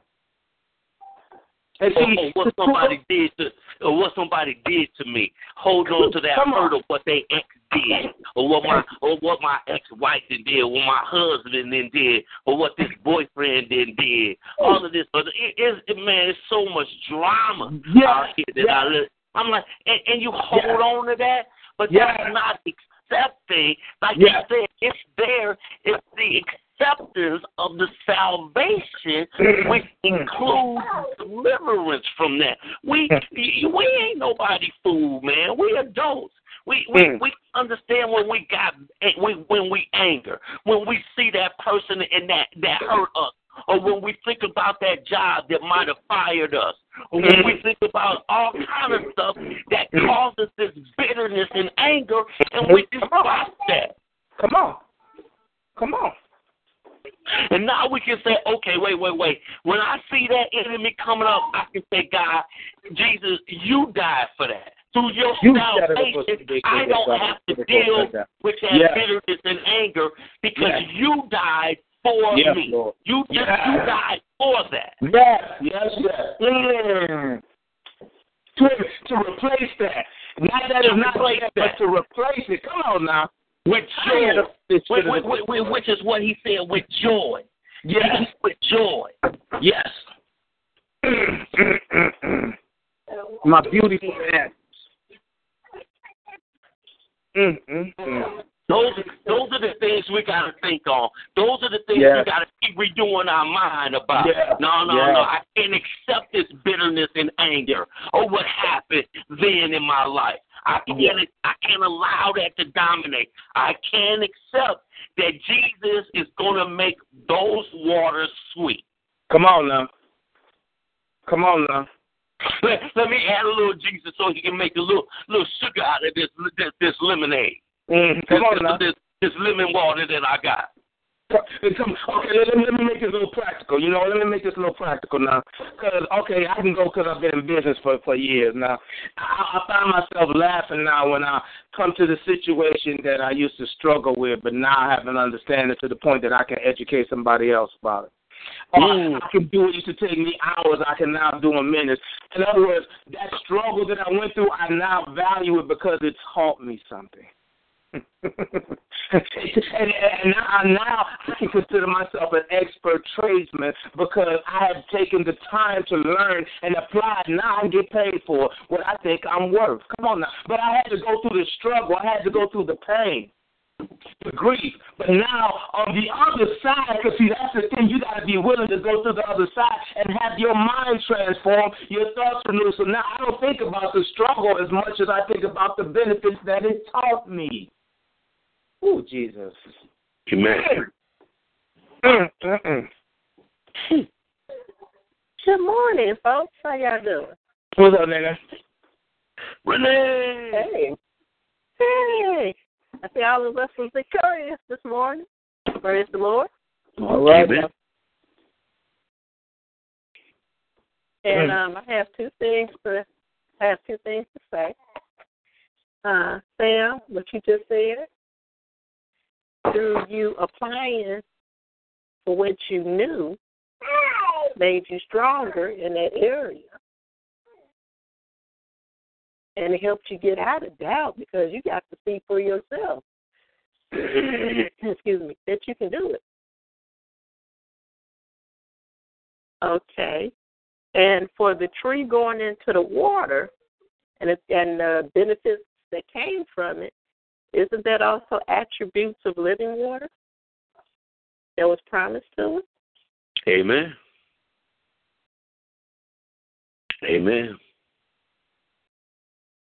Out of your belly shall flow rivers of living water. Wow. Right. Amen. Yeah. Amen. Amen. Now, I've talked to people, and they would tell me how they don't like to drink water. So people say, oh, well, I don't like water. It ain't got no taste to it. Well, I don't like water. I never had. But then, too, out of that, you wind up with blood diseases. You wind up with diabetes. You wind up with your organs saying, look, I'm thirsty. When you going to give me some water? And then wonder why their bodies are not acting accordingly. I've told a couple of people who told me that they don't like water. I say, you know something? If you start daily drinking a little water and start increasing that each time you drink water, and cut back on the sugars, that water would taste sweet to you. Just to show you how much you have cleared out that bacteria that had created from all of that sugar. And then they looked at me and said, well, water don't taste sweet. I said, if you clear off your palate, it will have somewhat of a sweet taste to it.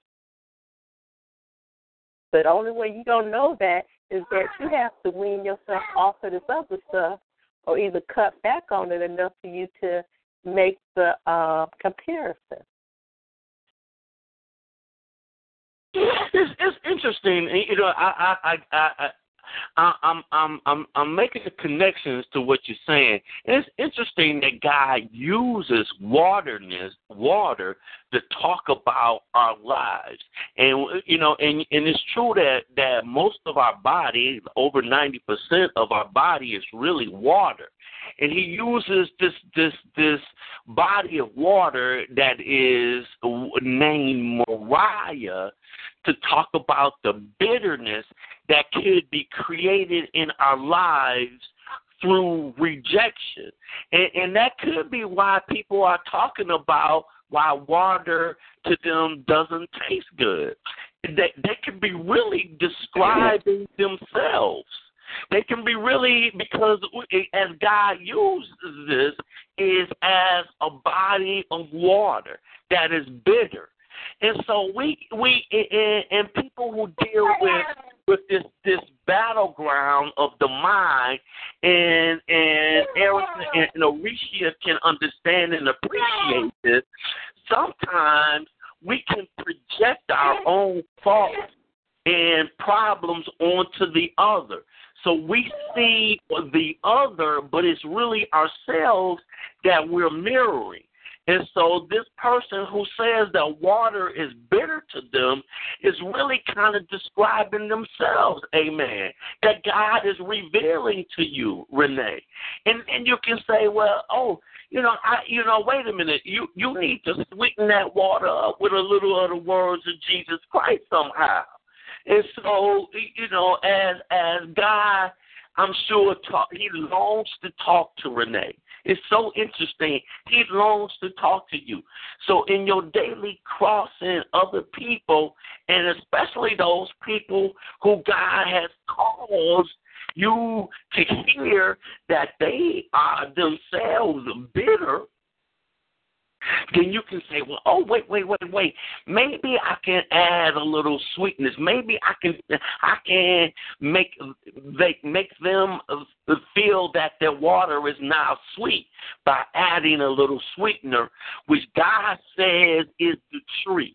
And that tree is the cross that Jesus died on. He shed his blood for the salvation that occurs with the redemption of our sins, this salvation, this deliverance, this healing.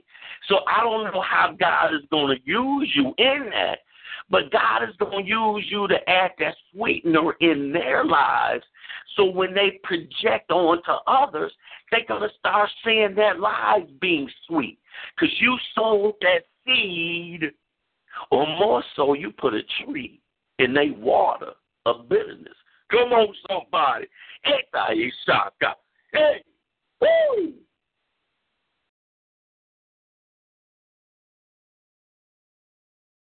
Woo! And then, too, you look at it like this, just like with trees being close to water, the trees need to replenish its moisture source.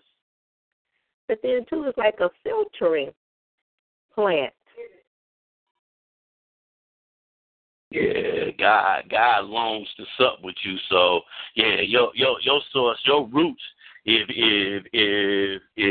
you really wanted them, your roots could be deep because God longs to sup with you. Come on, somebody. God, open up our ears on this line, and I pray more warring angels on this line that the enemy of pride, this enemy of fear, Father God, send your warring angels to destroy the wiles of the enemy, Father God. This is your line. This is your line of deliverance, Father God. Help us to see from the scales of the wiles of Leviathan that could be lurking, Father God. Father God, remove his scales, Father God. Move his scales so we can see spiritually for what you will have us to do and to accomplish in our lives. The oil that this wicked, demonic, reptile, serpent-like creatures can cover our ears so that we may not be able to hear what thus saith the Lord. And those things, Father God, could get distorted, Father God. So send your warring angels to guard this line of deliverance. This day is the day of deliverance, as you proclaimed and I just read, Father God, deliver. Send your warring angels, Father God. Do what your word has sent to accomplish. Your word has said you will not send your word and it will return to you void. Father God, this day you said we are delivered. Father God, this day you said Jesus Christ died for our sin. In the name of Jesus.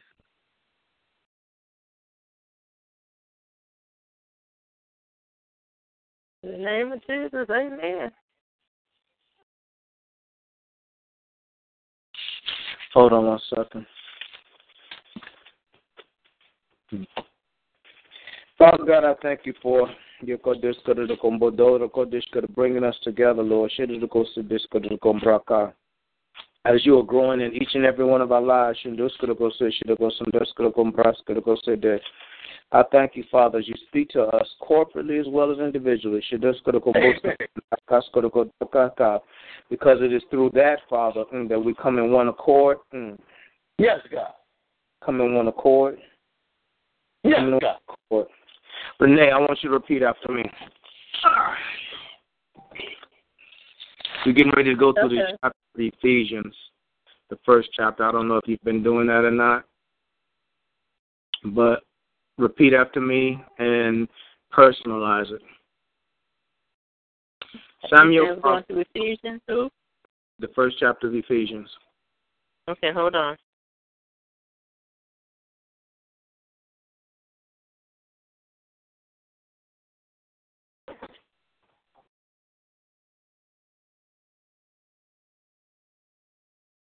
Okay, I'm looking it up now.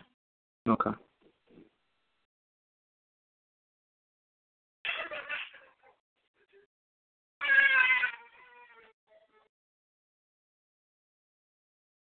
Okay, we're starting at verse 1.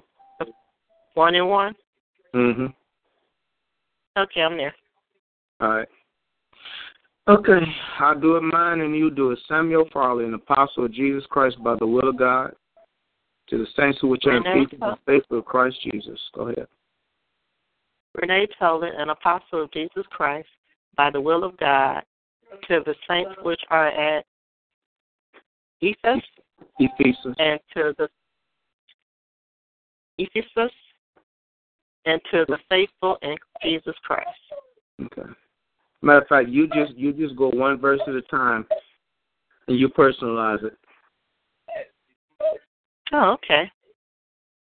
Grace be to me. Grace be to Renee, and peace from God our Father, and from the Lord Jesus Christ. Renee, blessed be the God and Father of our Lord Jesus Christ, who hath blessed us with all spiritual blessings in heavenly places in Christ, according as he hath chosen Renee in him before the foundation of the world, that I should be holy and without blame before him in love, having predestined Renee unto the adoption of children by Jesus Christ to himself according to the good pleasure of his will, to the praise of the glory of his grace, wherein Renee hath made us accepted in the beloved. Well, he had made us accepted in the beloved, in whom yes, Lord. Renee has redemption through his blood, the forgiveness of sin according to the riches of his grace, wherein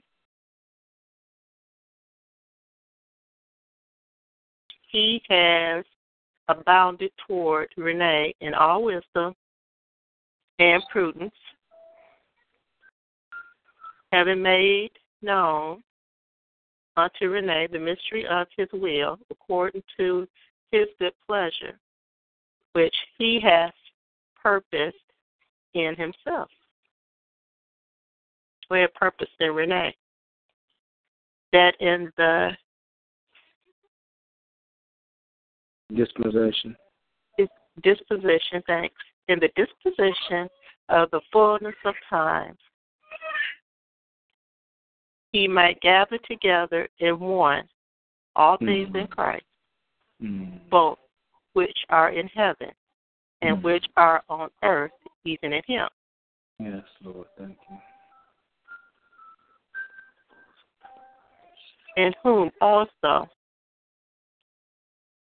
Renee has obtained an inheritance, being predestined according to the purpose of him who worketh all things after the counsel of his own will,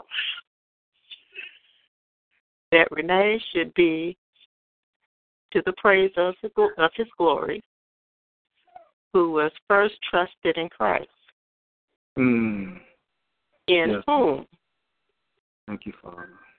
Renee also trusted after that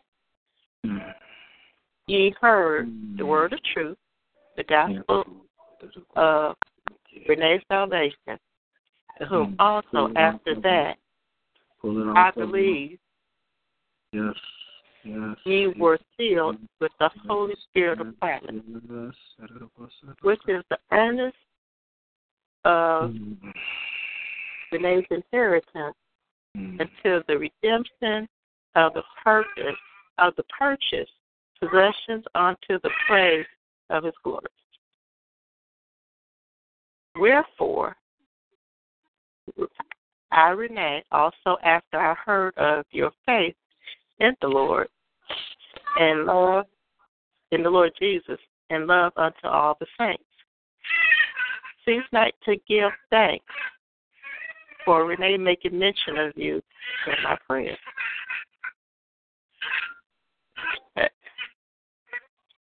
That the God of our Lord Jesus Christ, the Father of glory, may give unto Renee the spirit of wisdom and revelation and the knowledge of him.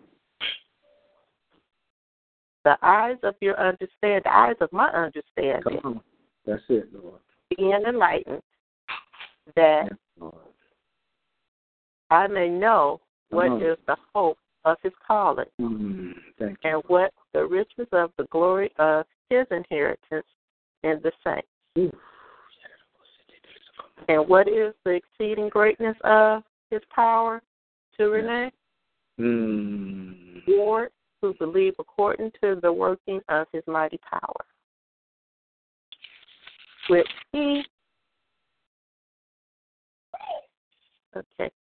Renee wrought in Christ when he raised him from the dead and set him at his own right hand in the heavenly places, far above all principalities and powers and might and dominion, and every name that is named, not only in this world, but also in that which is to come,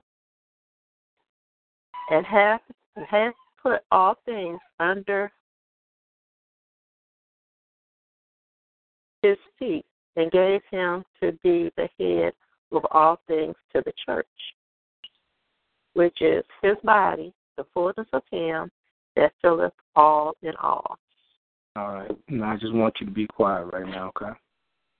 Okay. Father God, your daughter has confessed your word over her own life. Your word will not come back to you void.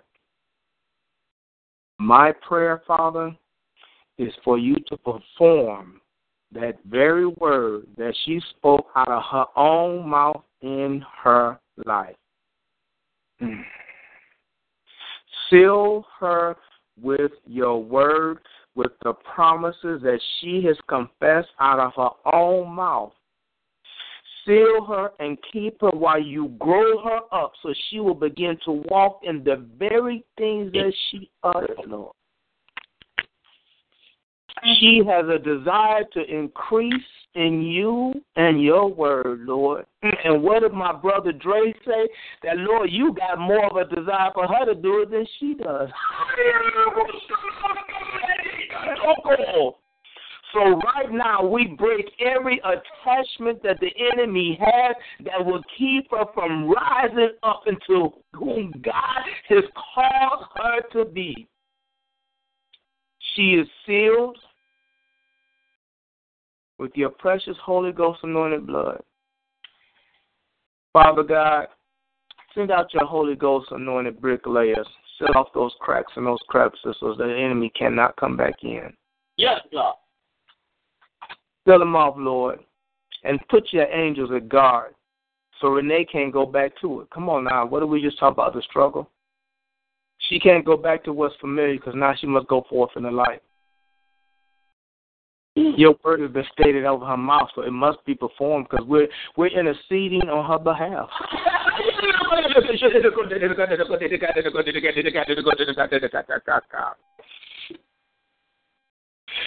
Because today is a day she will be transformed from Mara to sweetness.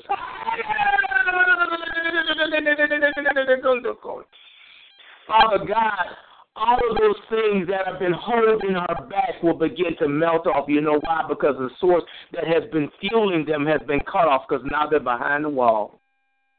No longer can the enemy fuel that hurt, brokenness, rejection, anguish, sorrow, failure, all of those things that he's been harping and fueling her to keep her locked in that place has now been broken.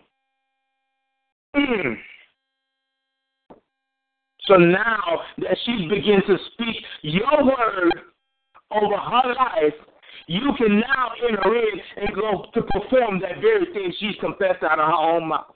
So I'll ask you, Lord, to send her the new mentors that will help her to go from where she's at to where you need her to be. She will begin to get the new mind that is within her. See, that mind of Christ that's within her will begin to rise up. That mind of Christ that will begin to rise up. So she will begin to hear, see, and move as you are directing and ordaining her steps.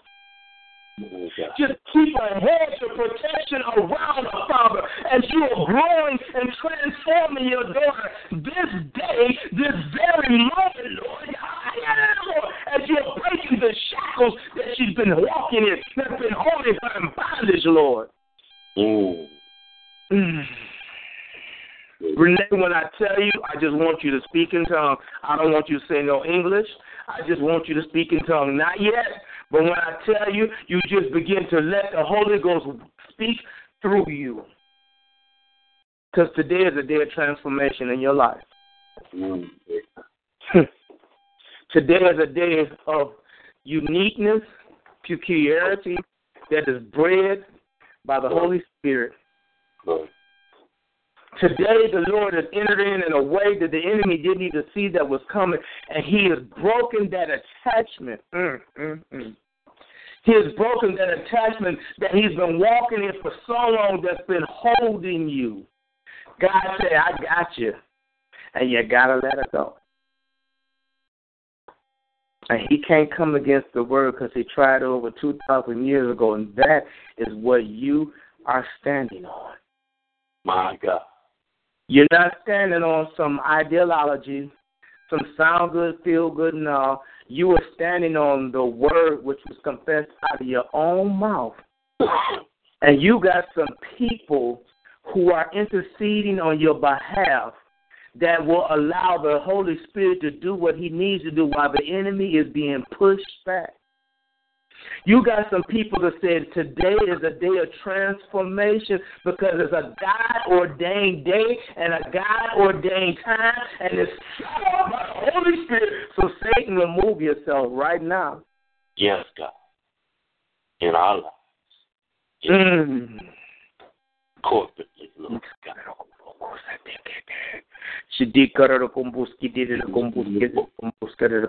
Pray over her.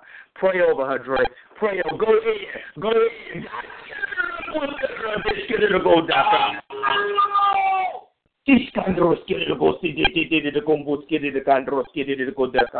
Yes, God. Yeah. We discovered the head of Lebanon.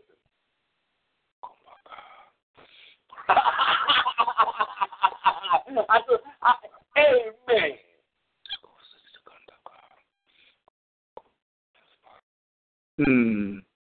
Yeah. Oh, wow. Wow. Wow. That slice, that yell. That was a slice of the head of Lebanon. Wow. No more in our lives, individually and collectively. It is done. It is so. Yes, it is. It's a different day. Yay! We can celebrate. It's a different day. It's time to celebrate. It's a different day. Wow. Wow. Wow. Wow. It's a different day. Wow. It's a different day. And now, Renee, when you begin to speak, you speak that straight from the Holy Spirit, and you're going to now be speaking your destiny. You're now going to now be speaking your new life. You're going to now be speaking your transformation. It's going to be uttered straight by the revelation of the Word and the Spirit of God. So just begin now to speak in the Holy Spirit. Woo, Jesus.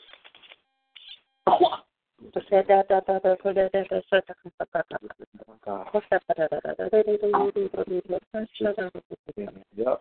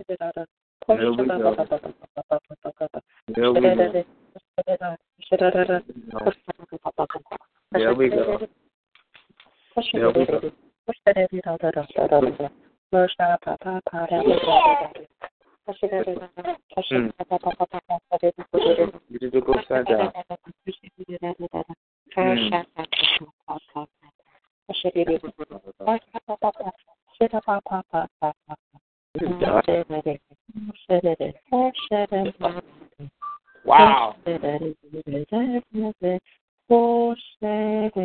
There you go.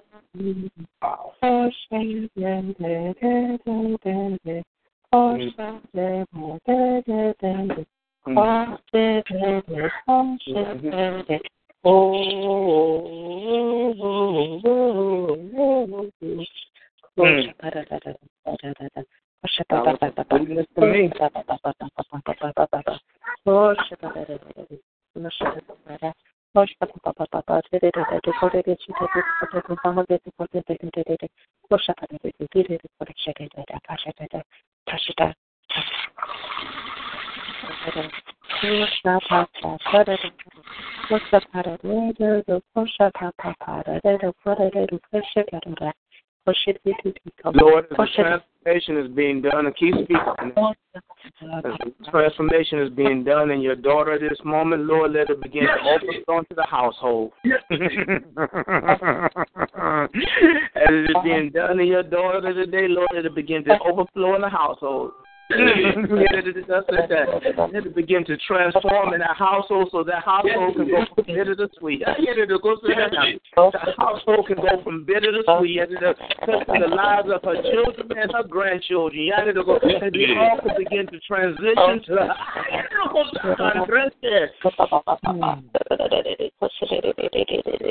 Oh, yeah. Oh, yeah. Yeah, that's it right there. That's it right there. That's it right there. Transition. Today is a day of change. Today is a day of transition. In the heavenly realm. Things have changed in the spiritual realm.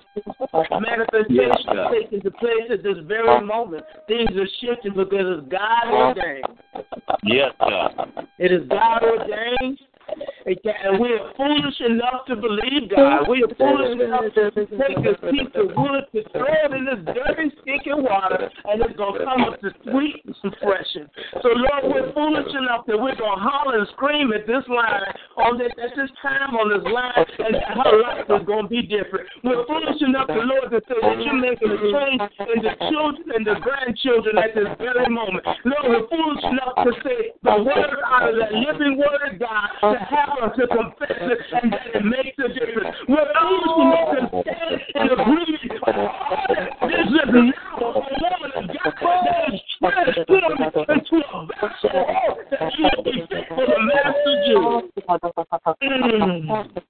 We're just foolish enough so that she speaks out of the heart of the Holy Ghost. It is shaking on the inside of her. It is cleansing. It is transforming her. So she can now begin to walk in the levels of anointing that you called her to walk in, Lord. We're just foolish enough to believe that all this is happening at this time. We're just foolish enough to believe that your word is true. That your word is true. I got to say personally, Father, I thank you for pulling me out of my own foolishness to walk in your foolishness.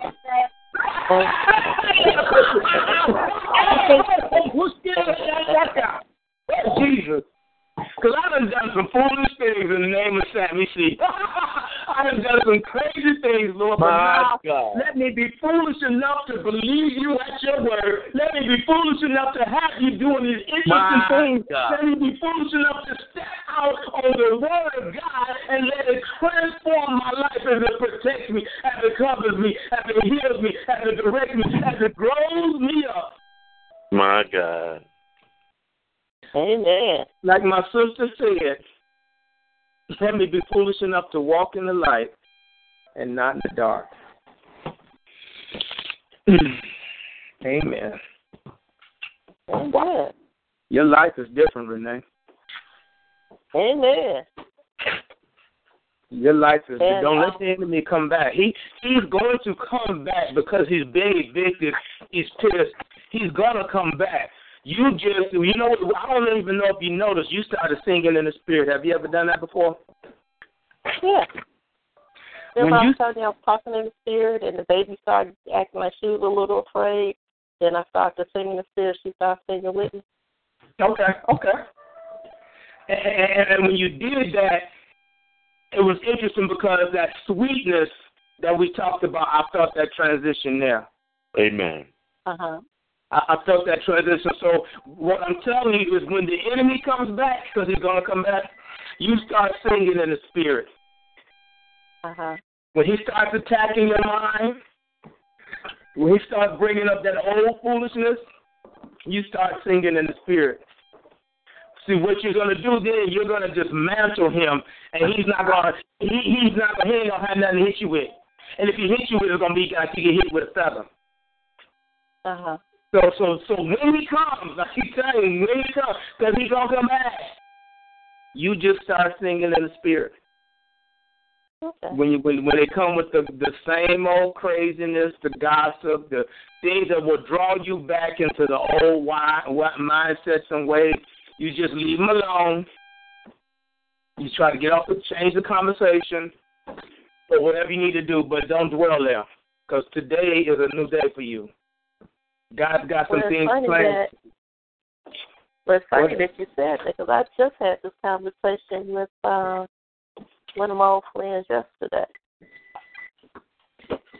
And I had told them that I just chose to leave it alone because the very people that they was listening to, that came to them with gossip and all of that, it was the same people who was creating more gossip about them. And I wasn't being played into it, so I was just like, if you want to say that, then that's what you say, but my name ain't going to be in it. I'm not going to say anything. So where you feel like you got all of these newfound friends and they got you, yeah, they got you, but not in the way that you think that they got you. Amen. And then, listen, we just had this conversation yesterday. But I ain't got time for this dumb stuff. To stay back into a land of hurt and being in the snake pit. And for where, like I said yesterday, not to take it personal, Well, the Word of God you take personally to get it in order to be able to apply it to your life. But in His Word, He says, vengeance are His. It's not mine. It's His. So out of anything or anyone that comes against me, it's not for me. This is for me to let go of myself, to let Him take care of that. Mm-hmm. Okay. And for that, like I said yesterday, not to take it personally, but to take it to God. Mm-hmm. Now, it was said yesterday, yeah, that's easy to say. Yeah, but when you caught up into old habits, now it's something that seems like it's hard to do. But in order to make it more easier and palatable, you have to be willing to let go of some things.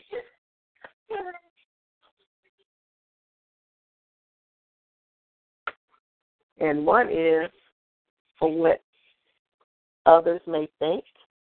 But see, the other ones, they may see what's coming along for you. But that doesn't mean they want to see you. But that doesn't mean that they want to help see you get there. So out of that is a test.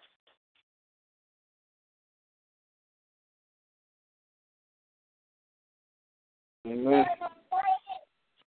Well, Dre, we kind of we kind of shifted.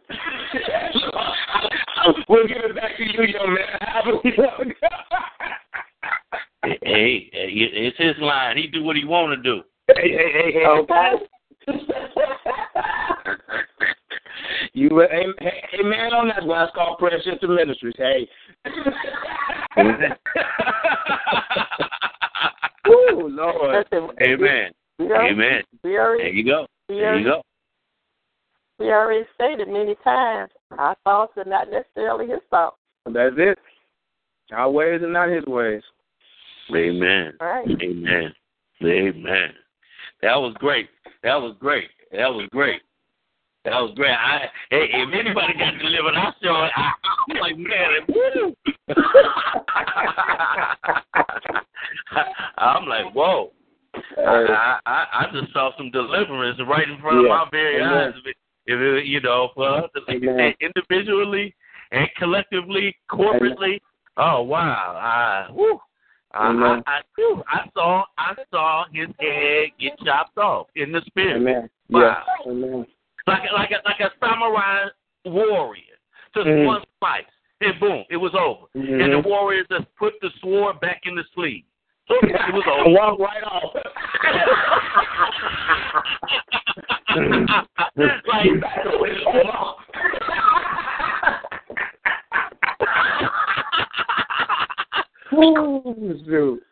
oh man!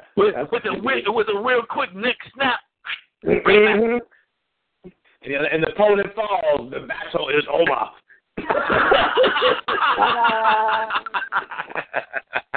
Oh man! Amen. Wow.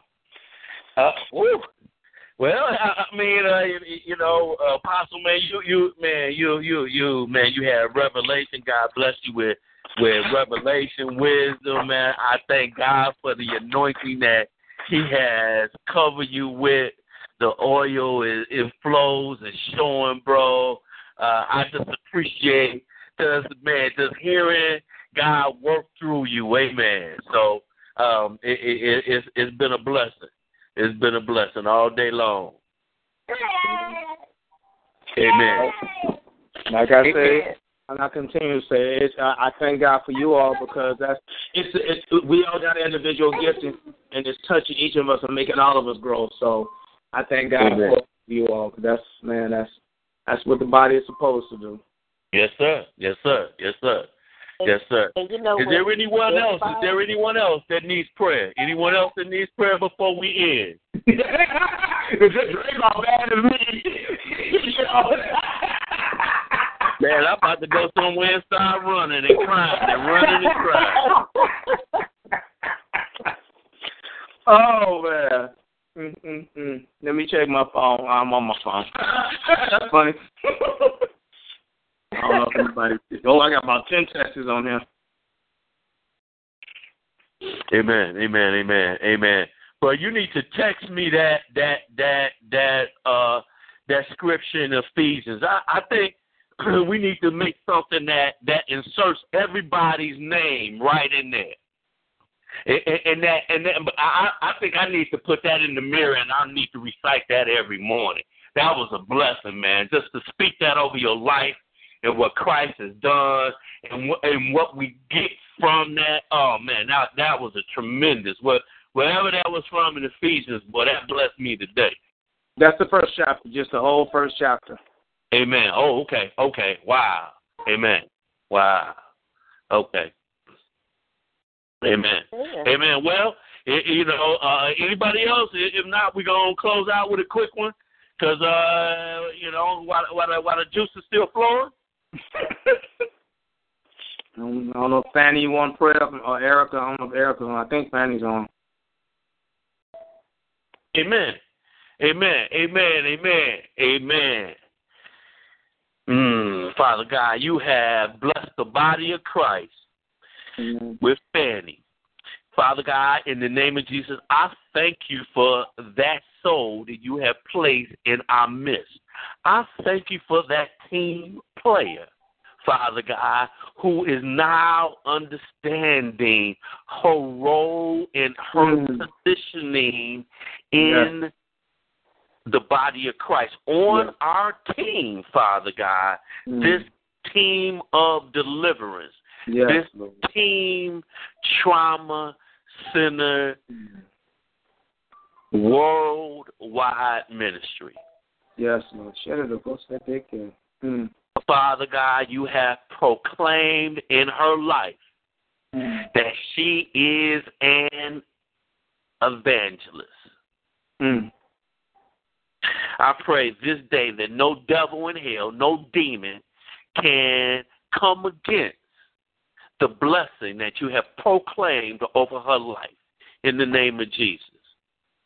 May your word go forth and accomplish what it has set out to do in the name of Jesus. Father God, strengthen her, encourage her,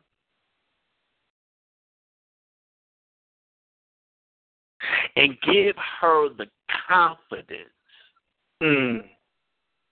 that she has, that she does not have to hold on to the anger and the bitterness, the rejection, the rejection, the resentment that my sister feels. It is all under the blood. It is all pinned to that tree. Father God, in the name of Jesus, I ask you to send your spirit to remind her that she is a body of living water and that Jesus Christ is the tree that's going to sweeten up her bitterness, Father God. And from this day forth, she will live in joy and sweetness because she has believed on you for your salvation and deliverance. Amen. In the name of Jesus, it is so. Amen. Amen. Father God, in the name of Jesus, I just uplift my sister Erica. Again, thank you, Father God, for giving us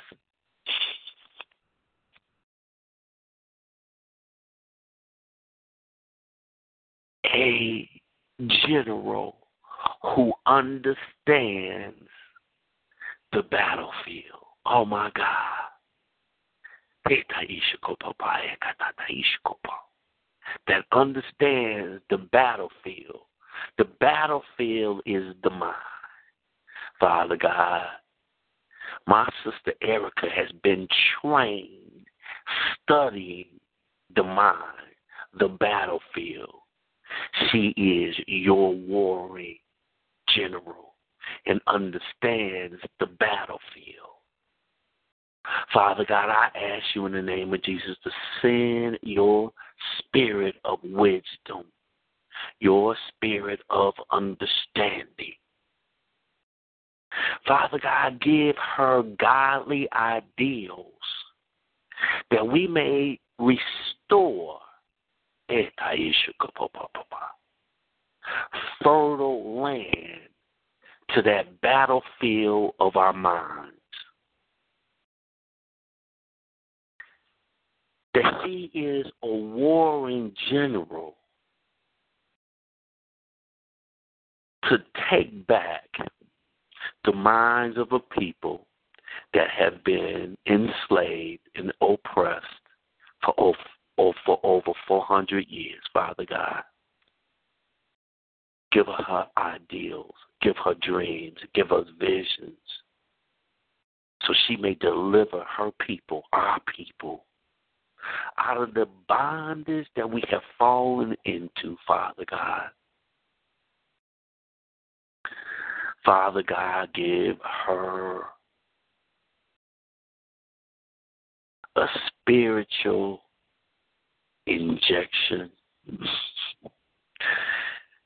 of bravery.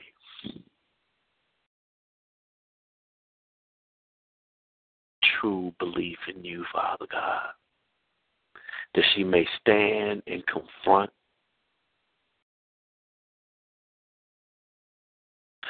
powers which in our own eyes appear to be giants.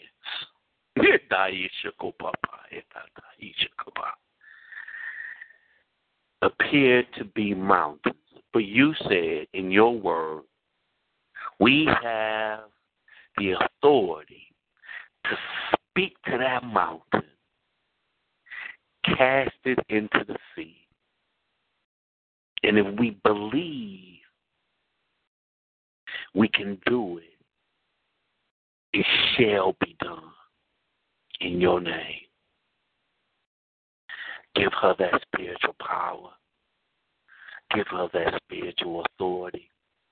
Anoint her with your power, your strength. That this day forth, she is no longer dominated, influenced by the spirit of rejection, by the spirit of rebellion, by the spirit of pride.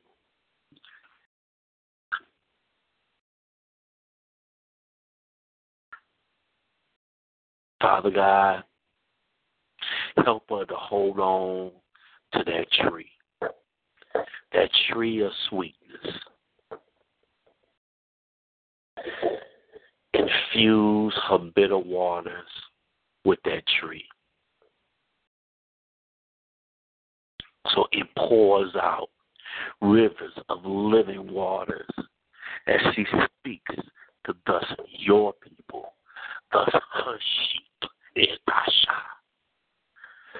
thus her sheep, as she pastors her sheep, as she delivers her sheep. Father God, give her spiritual cornmeal that she feeds people in darkness, so they feed upon that cornmeal which you gave us to nourish and redeem your sheep. Give it to her, Lord. I ask you to endow her with more of the Holy Spirit. Increase her faith. Increase her tenacity to get more of you. In the name of Jesus. Amen.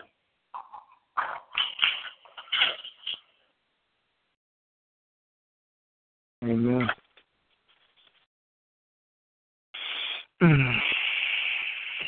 I'm going to pray for you, Dre. Before you get off. Amen. Anybody else want prayer?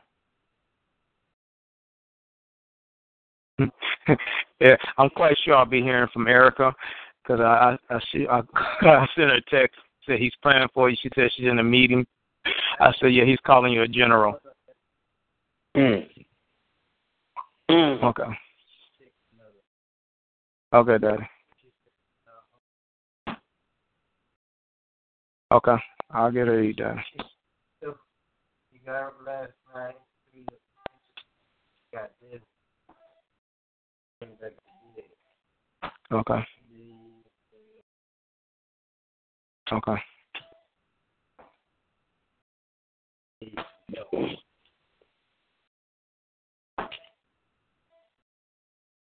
All right.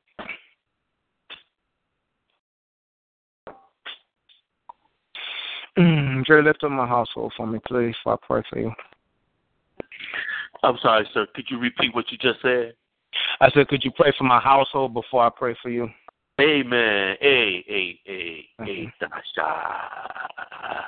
Father God, I thank you for victory this day. I thank you for revelation knowledge that you have placed on my brother Sam Farley, Father God. Increase his apostolic anointing.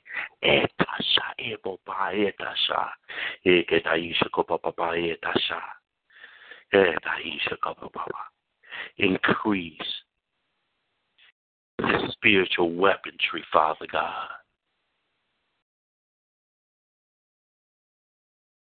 Send your angels, Father God, into his household, Father God.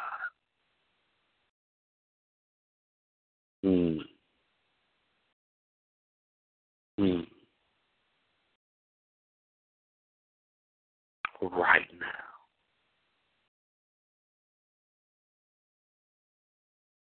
Right now.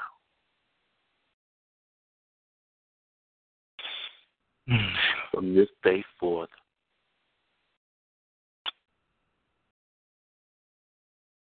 in the name of Jesus,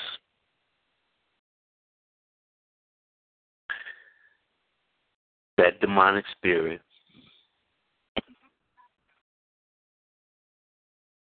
that has been hovering, lurking around the household,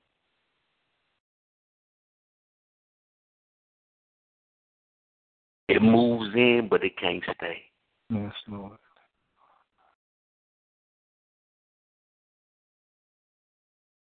Thank you, Holy Spirit.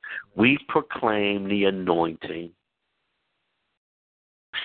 We proclaim the deliverance a week ago against the spirit of schizophrenia.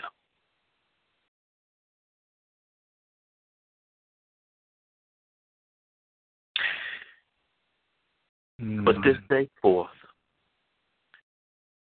that spirit was destroyed.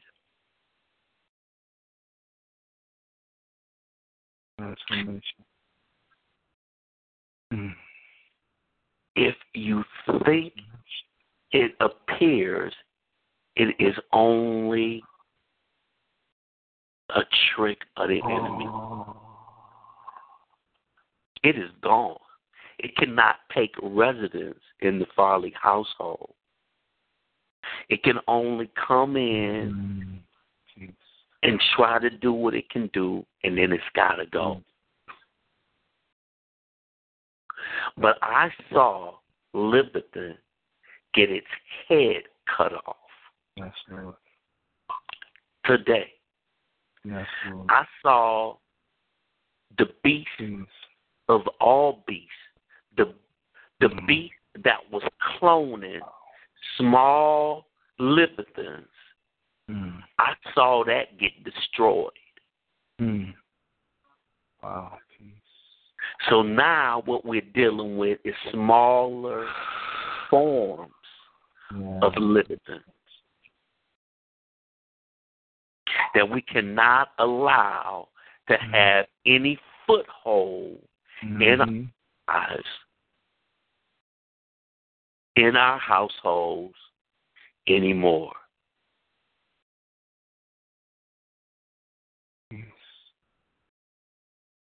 From this day forth, in the name of Jesus, you will proclaim forgiveness, healing of mother and father. I will stand in agreement with you for their deliverance from bitterness and anger. I will stand with you to proclaim forgiveness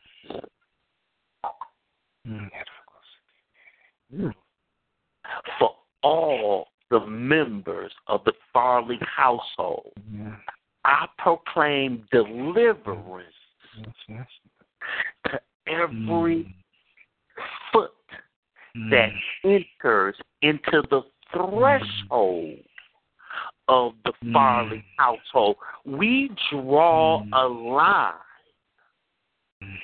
right at the doorstep of the Farley household and establish a wall. Amen. Amen. Amen. At the enemy Amen. Ooh. will not be able to shoot fiery darts over. Amen. And if it tries to climb over the wall, in the name of Jesus, may you see it and destroy it in the name of Jesus. I stand with you to drive out any demonic spirit that's not of God this day forth. Amen.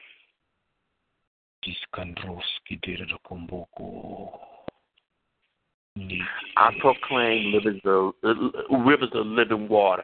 I proclaim and pronounce Lake Farley, which is a lake of sweetness. I proclaim Lake Farley that has waters of sweet in the name of Jesus. I proclaim life. I speak life to the Farley household in the name of Jesus. I plead the blood of Jesus over that whole block. In the name of Jesus.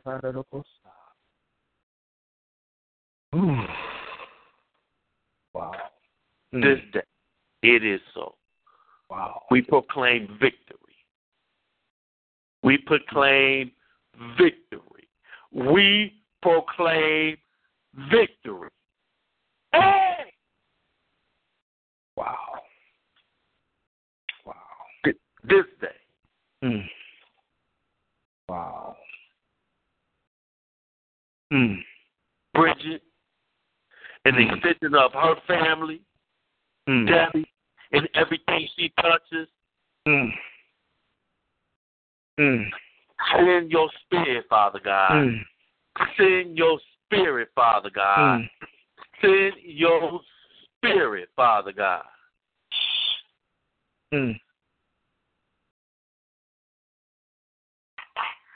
You sent your word and they were healed. Yes, yes, yes, yes, yes, yes. Yarando Kusike, send the word.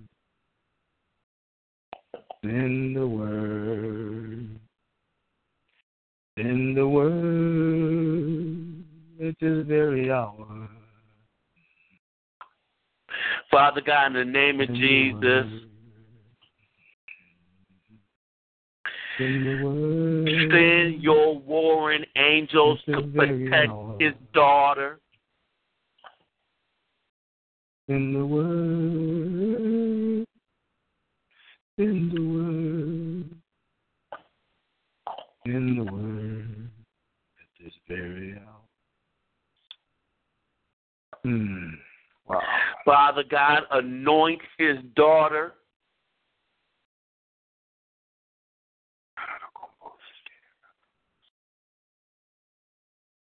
Bless her, Father God. Make her a prophet to her generation. Hey, it is so. She is a prophet to her generation. Hey, wow.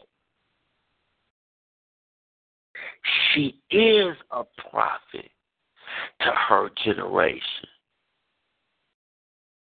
And that's why the enemy tried to attack her mind. In the name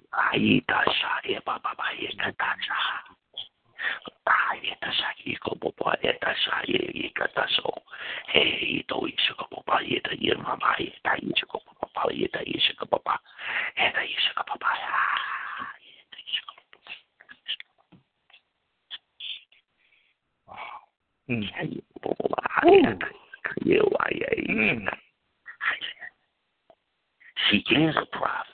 Wow. A prophet. A prophet. Amen. Amen. There's a prophet in the house.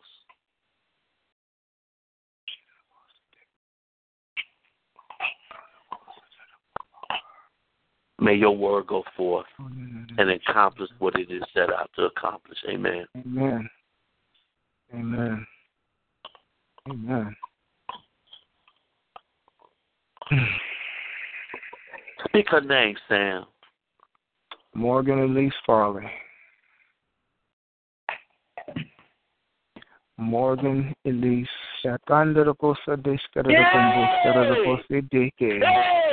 Morgan Shandanda Yes, God. Yes, God. Farley. Yes, God. Anoint her. Bless her. Everything she proclaims, Father God. Help us to send warring angels for her friends, her close associates, her school. Yes. And this for the combo says a kanda. Her teachers. Yes, where she lives, I proclaim protection over her travel route. Yes. And they did look also this for the combo. Father God, send a warring angel to encamp around her. Thank you, Holy Spirit. Yes. Protection. All over. Be a fence. All around her. Yes. Yes, Aisha Kapapa. In the name of Jesus. Be a fence all around her every day. Yes, Father. Be a fence. Be a Oh my God. Wow.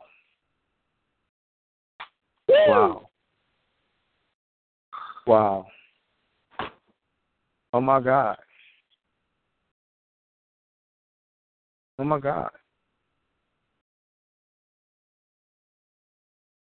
I just got a revelation. Oh my God. I got a deep revelation. Come on. I remember.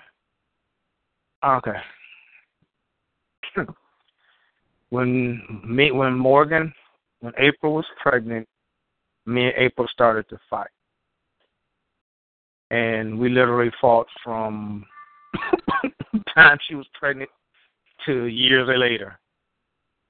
But what the Lord just revealed to me, now that we're getting a better understanding of rejection and rebellion, Because when my child was born, I just literally took her in my arms and I would walk her around the house and pray for her in the spirit. And then one day the Lord told me, it's good now. You don't have to do that anymore. She's healed. Wow.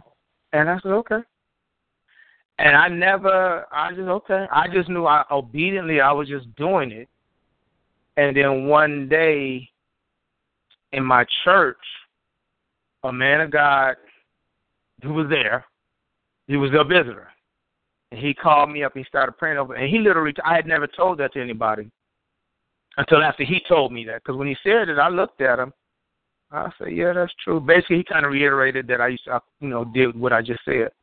And I said, yeah, that's true. And again, I had never told anybody that. But now with the understanding that we're now coming and understanding generational curses,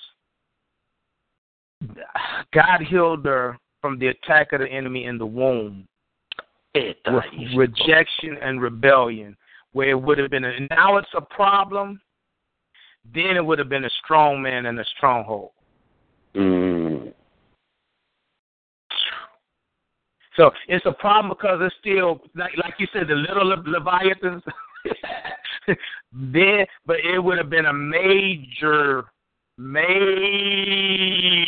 issue, especially with my personality and her mama personality. But, God just literally revealed, and as we understand now, that you suffer from these things from being attacked in the womb. See, the world talks about environments. Well, what about that environment that you're born in before you even born? Oh, my God. What about that genetic DNA? Well, what about that spiritual DNA? And so now I have such a greater thankfulness and understanding of what he really did. Again, just me being obedient. Okay, Lord, I literally was just taking my arms, walk around the house and pray for her in the spirit. Just doing it. My God.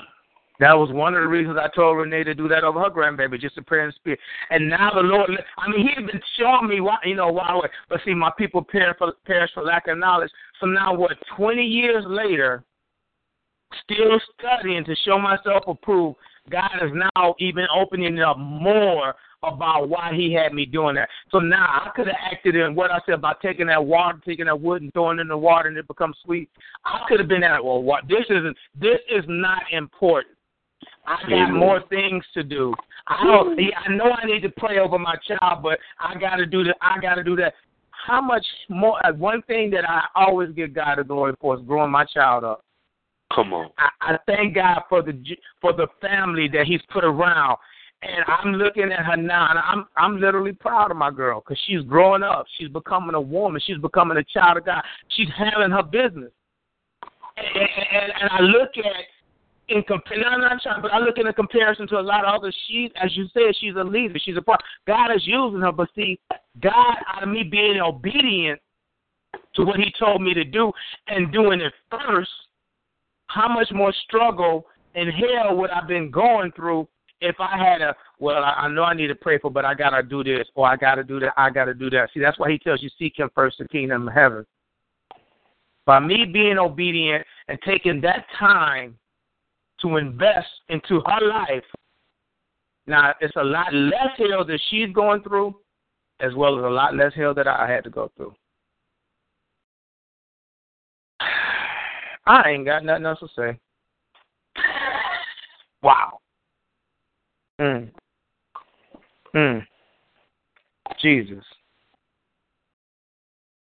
And we choose to put God on the back burner because... oh, man. Yeah.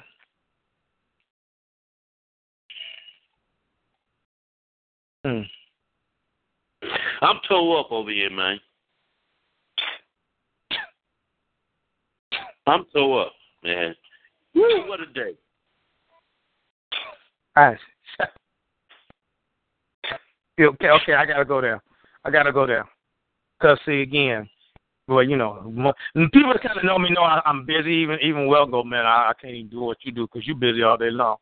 So now one thing he commissioned me to do, which I try to do, is take care of my family first. That's why I stay home and do the things I do before I leave out to go out the doors. Now, y'all know my struggles, my property, my lawsuits, my lack of this or this, that, and the other.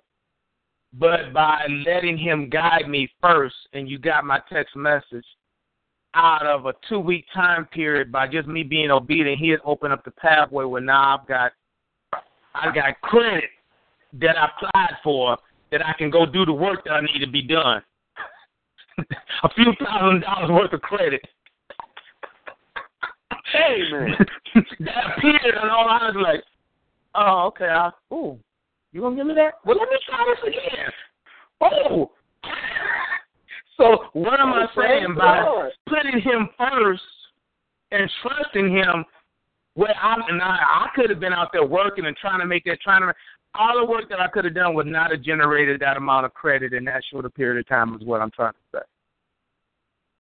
But I put him first, being obedient to what he told me to do, the way he told me to do it. Now, at the proper time, God said, here's some money to go work on your houses and your buildings that you've been wondering about. Before I could even get the prayer up, Dre, he answered me and gave me a line of credit. Come on. I said, Lord, I checked my bank account. This ain't good. Before I could even I went to the store. Here's a line of credit. You got any more questions?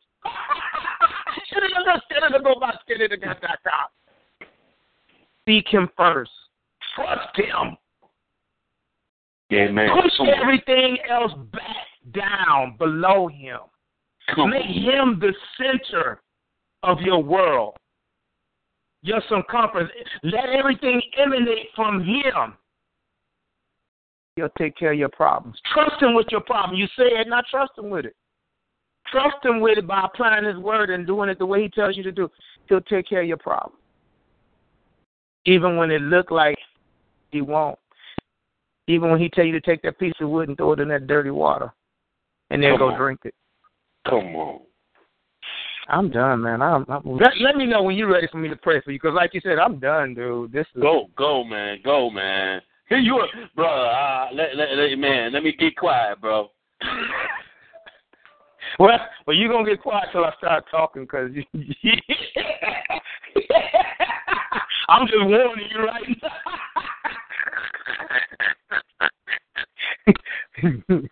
You ready? No, let's go. Okay. Yeah, I'm going to just let it go, Father God. Yes.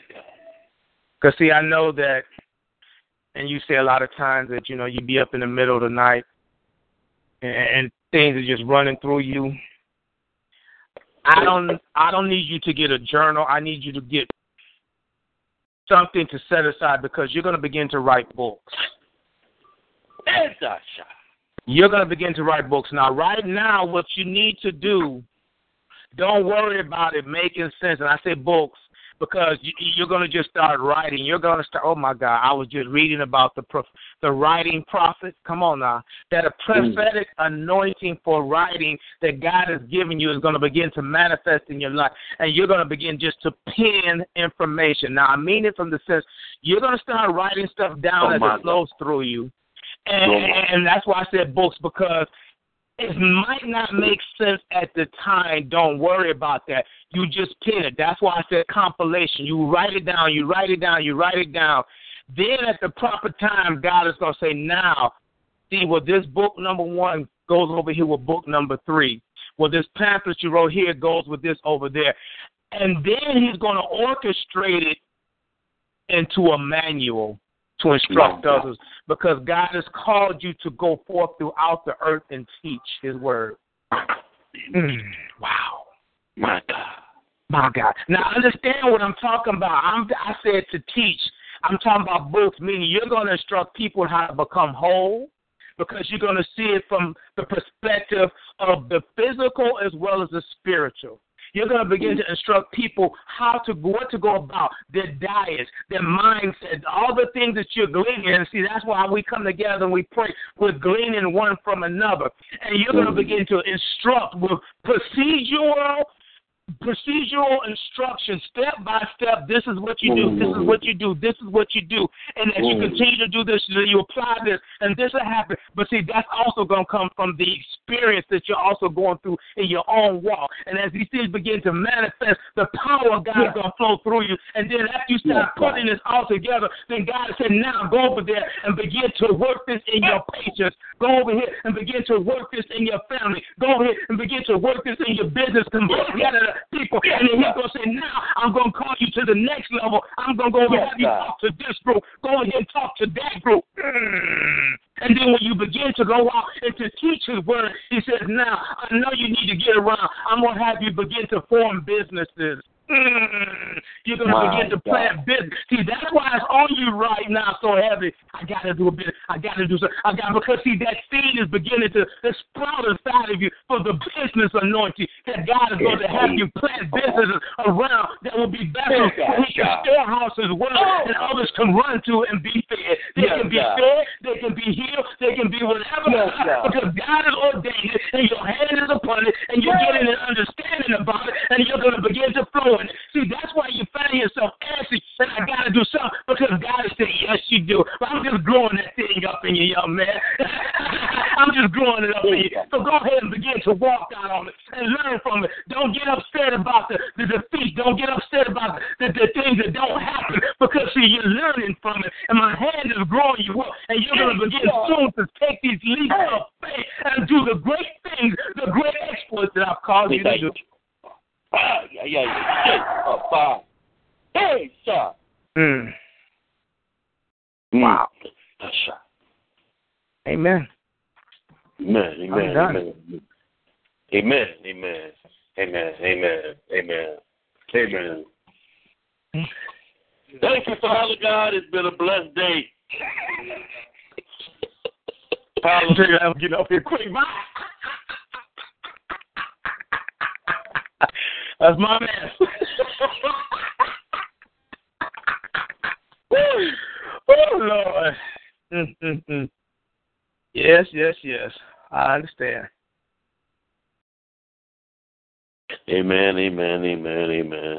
Amen. Well, Brother Apostle. Yep, that's enough said. Amen. So, Sunday, Apostle? Yeah, I guess it will be. Amen. Thank you, man. God bless. All right. Be blessed. Peace. Everybody have a blessed one.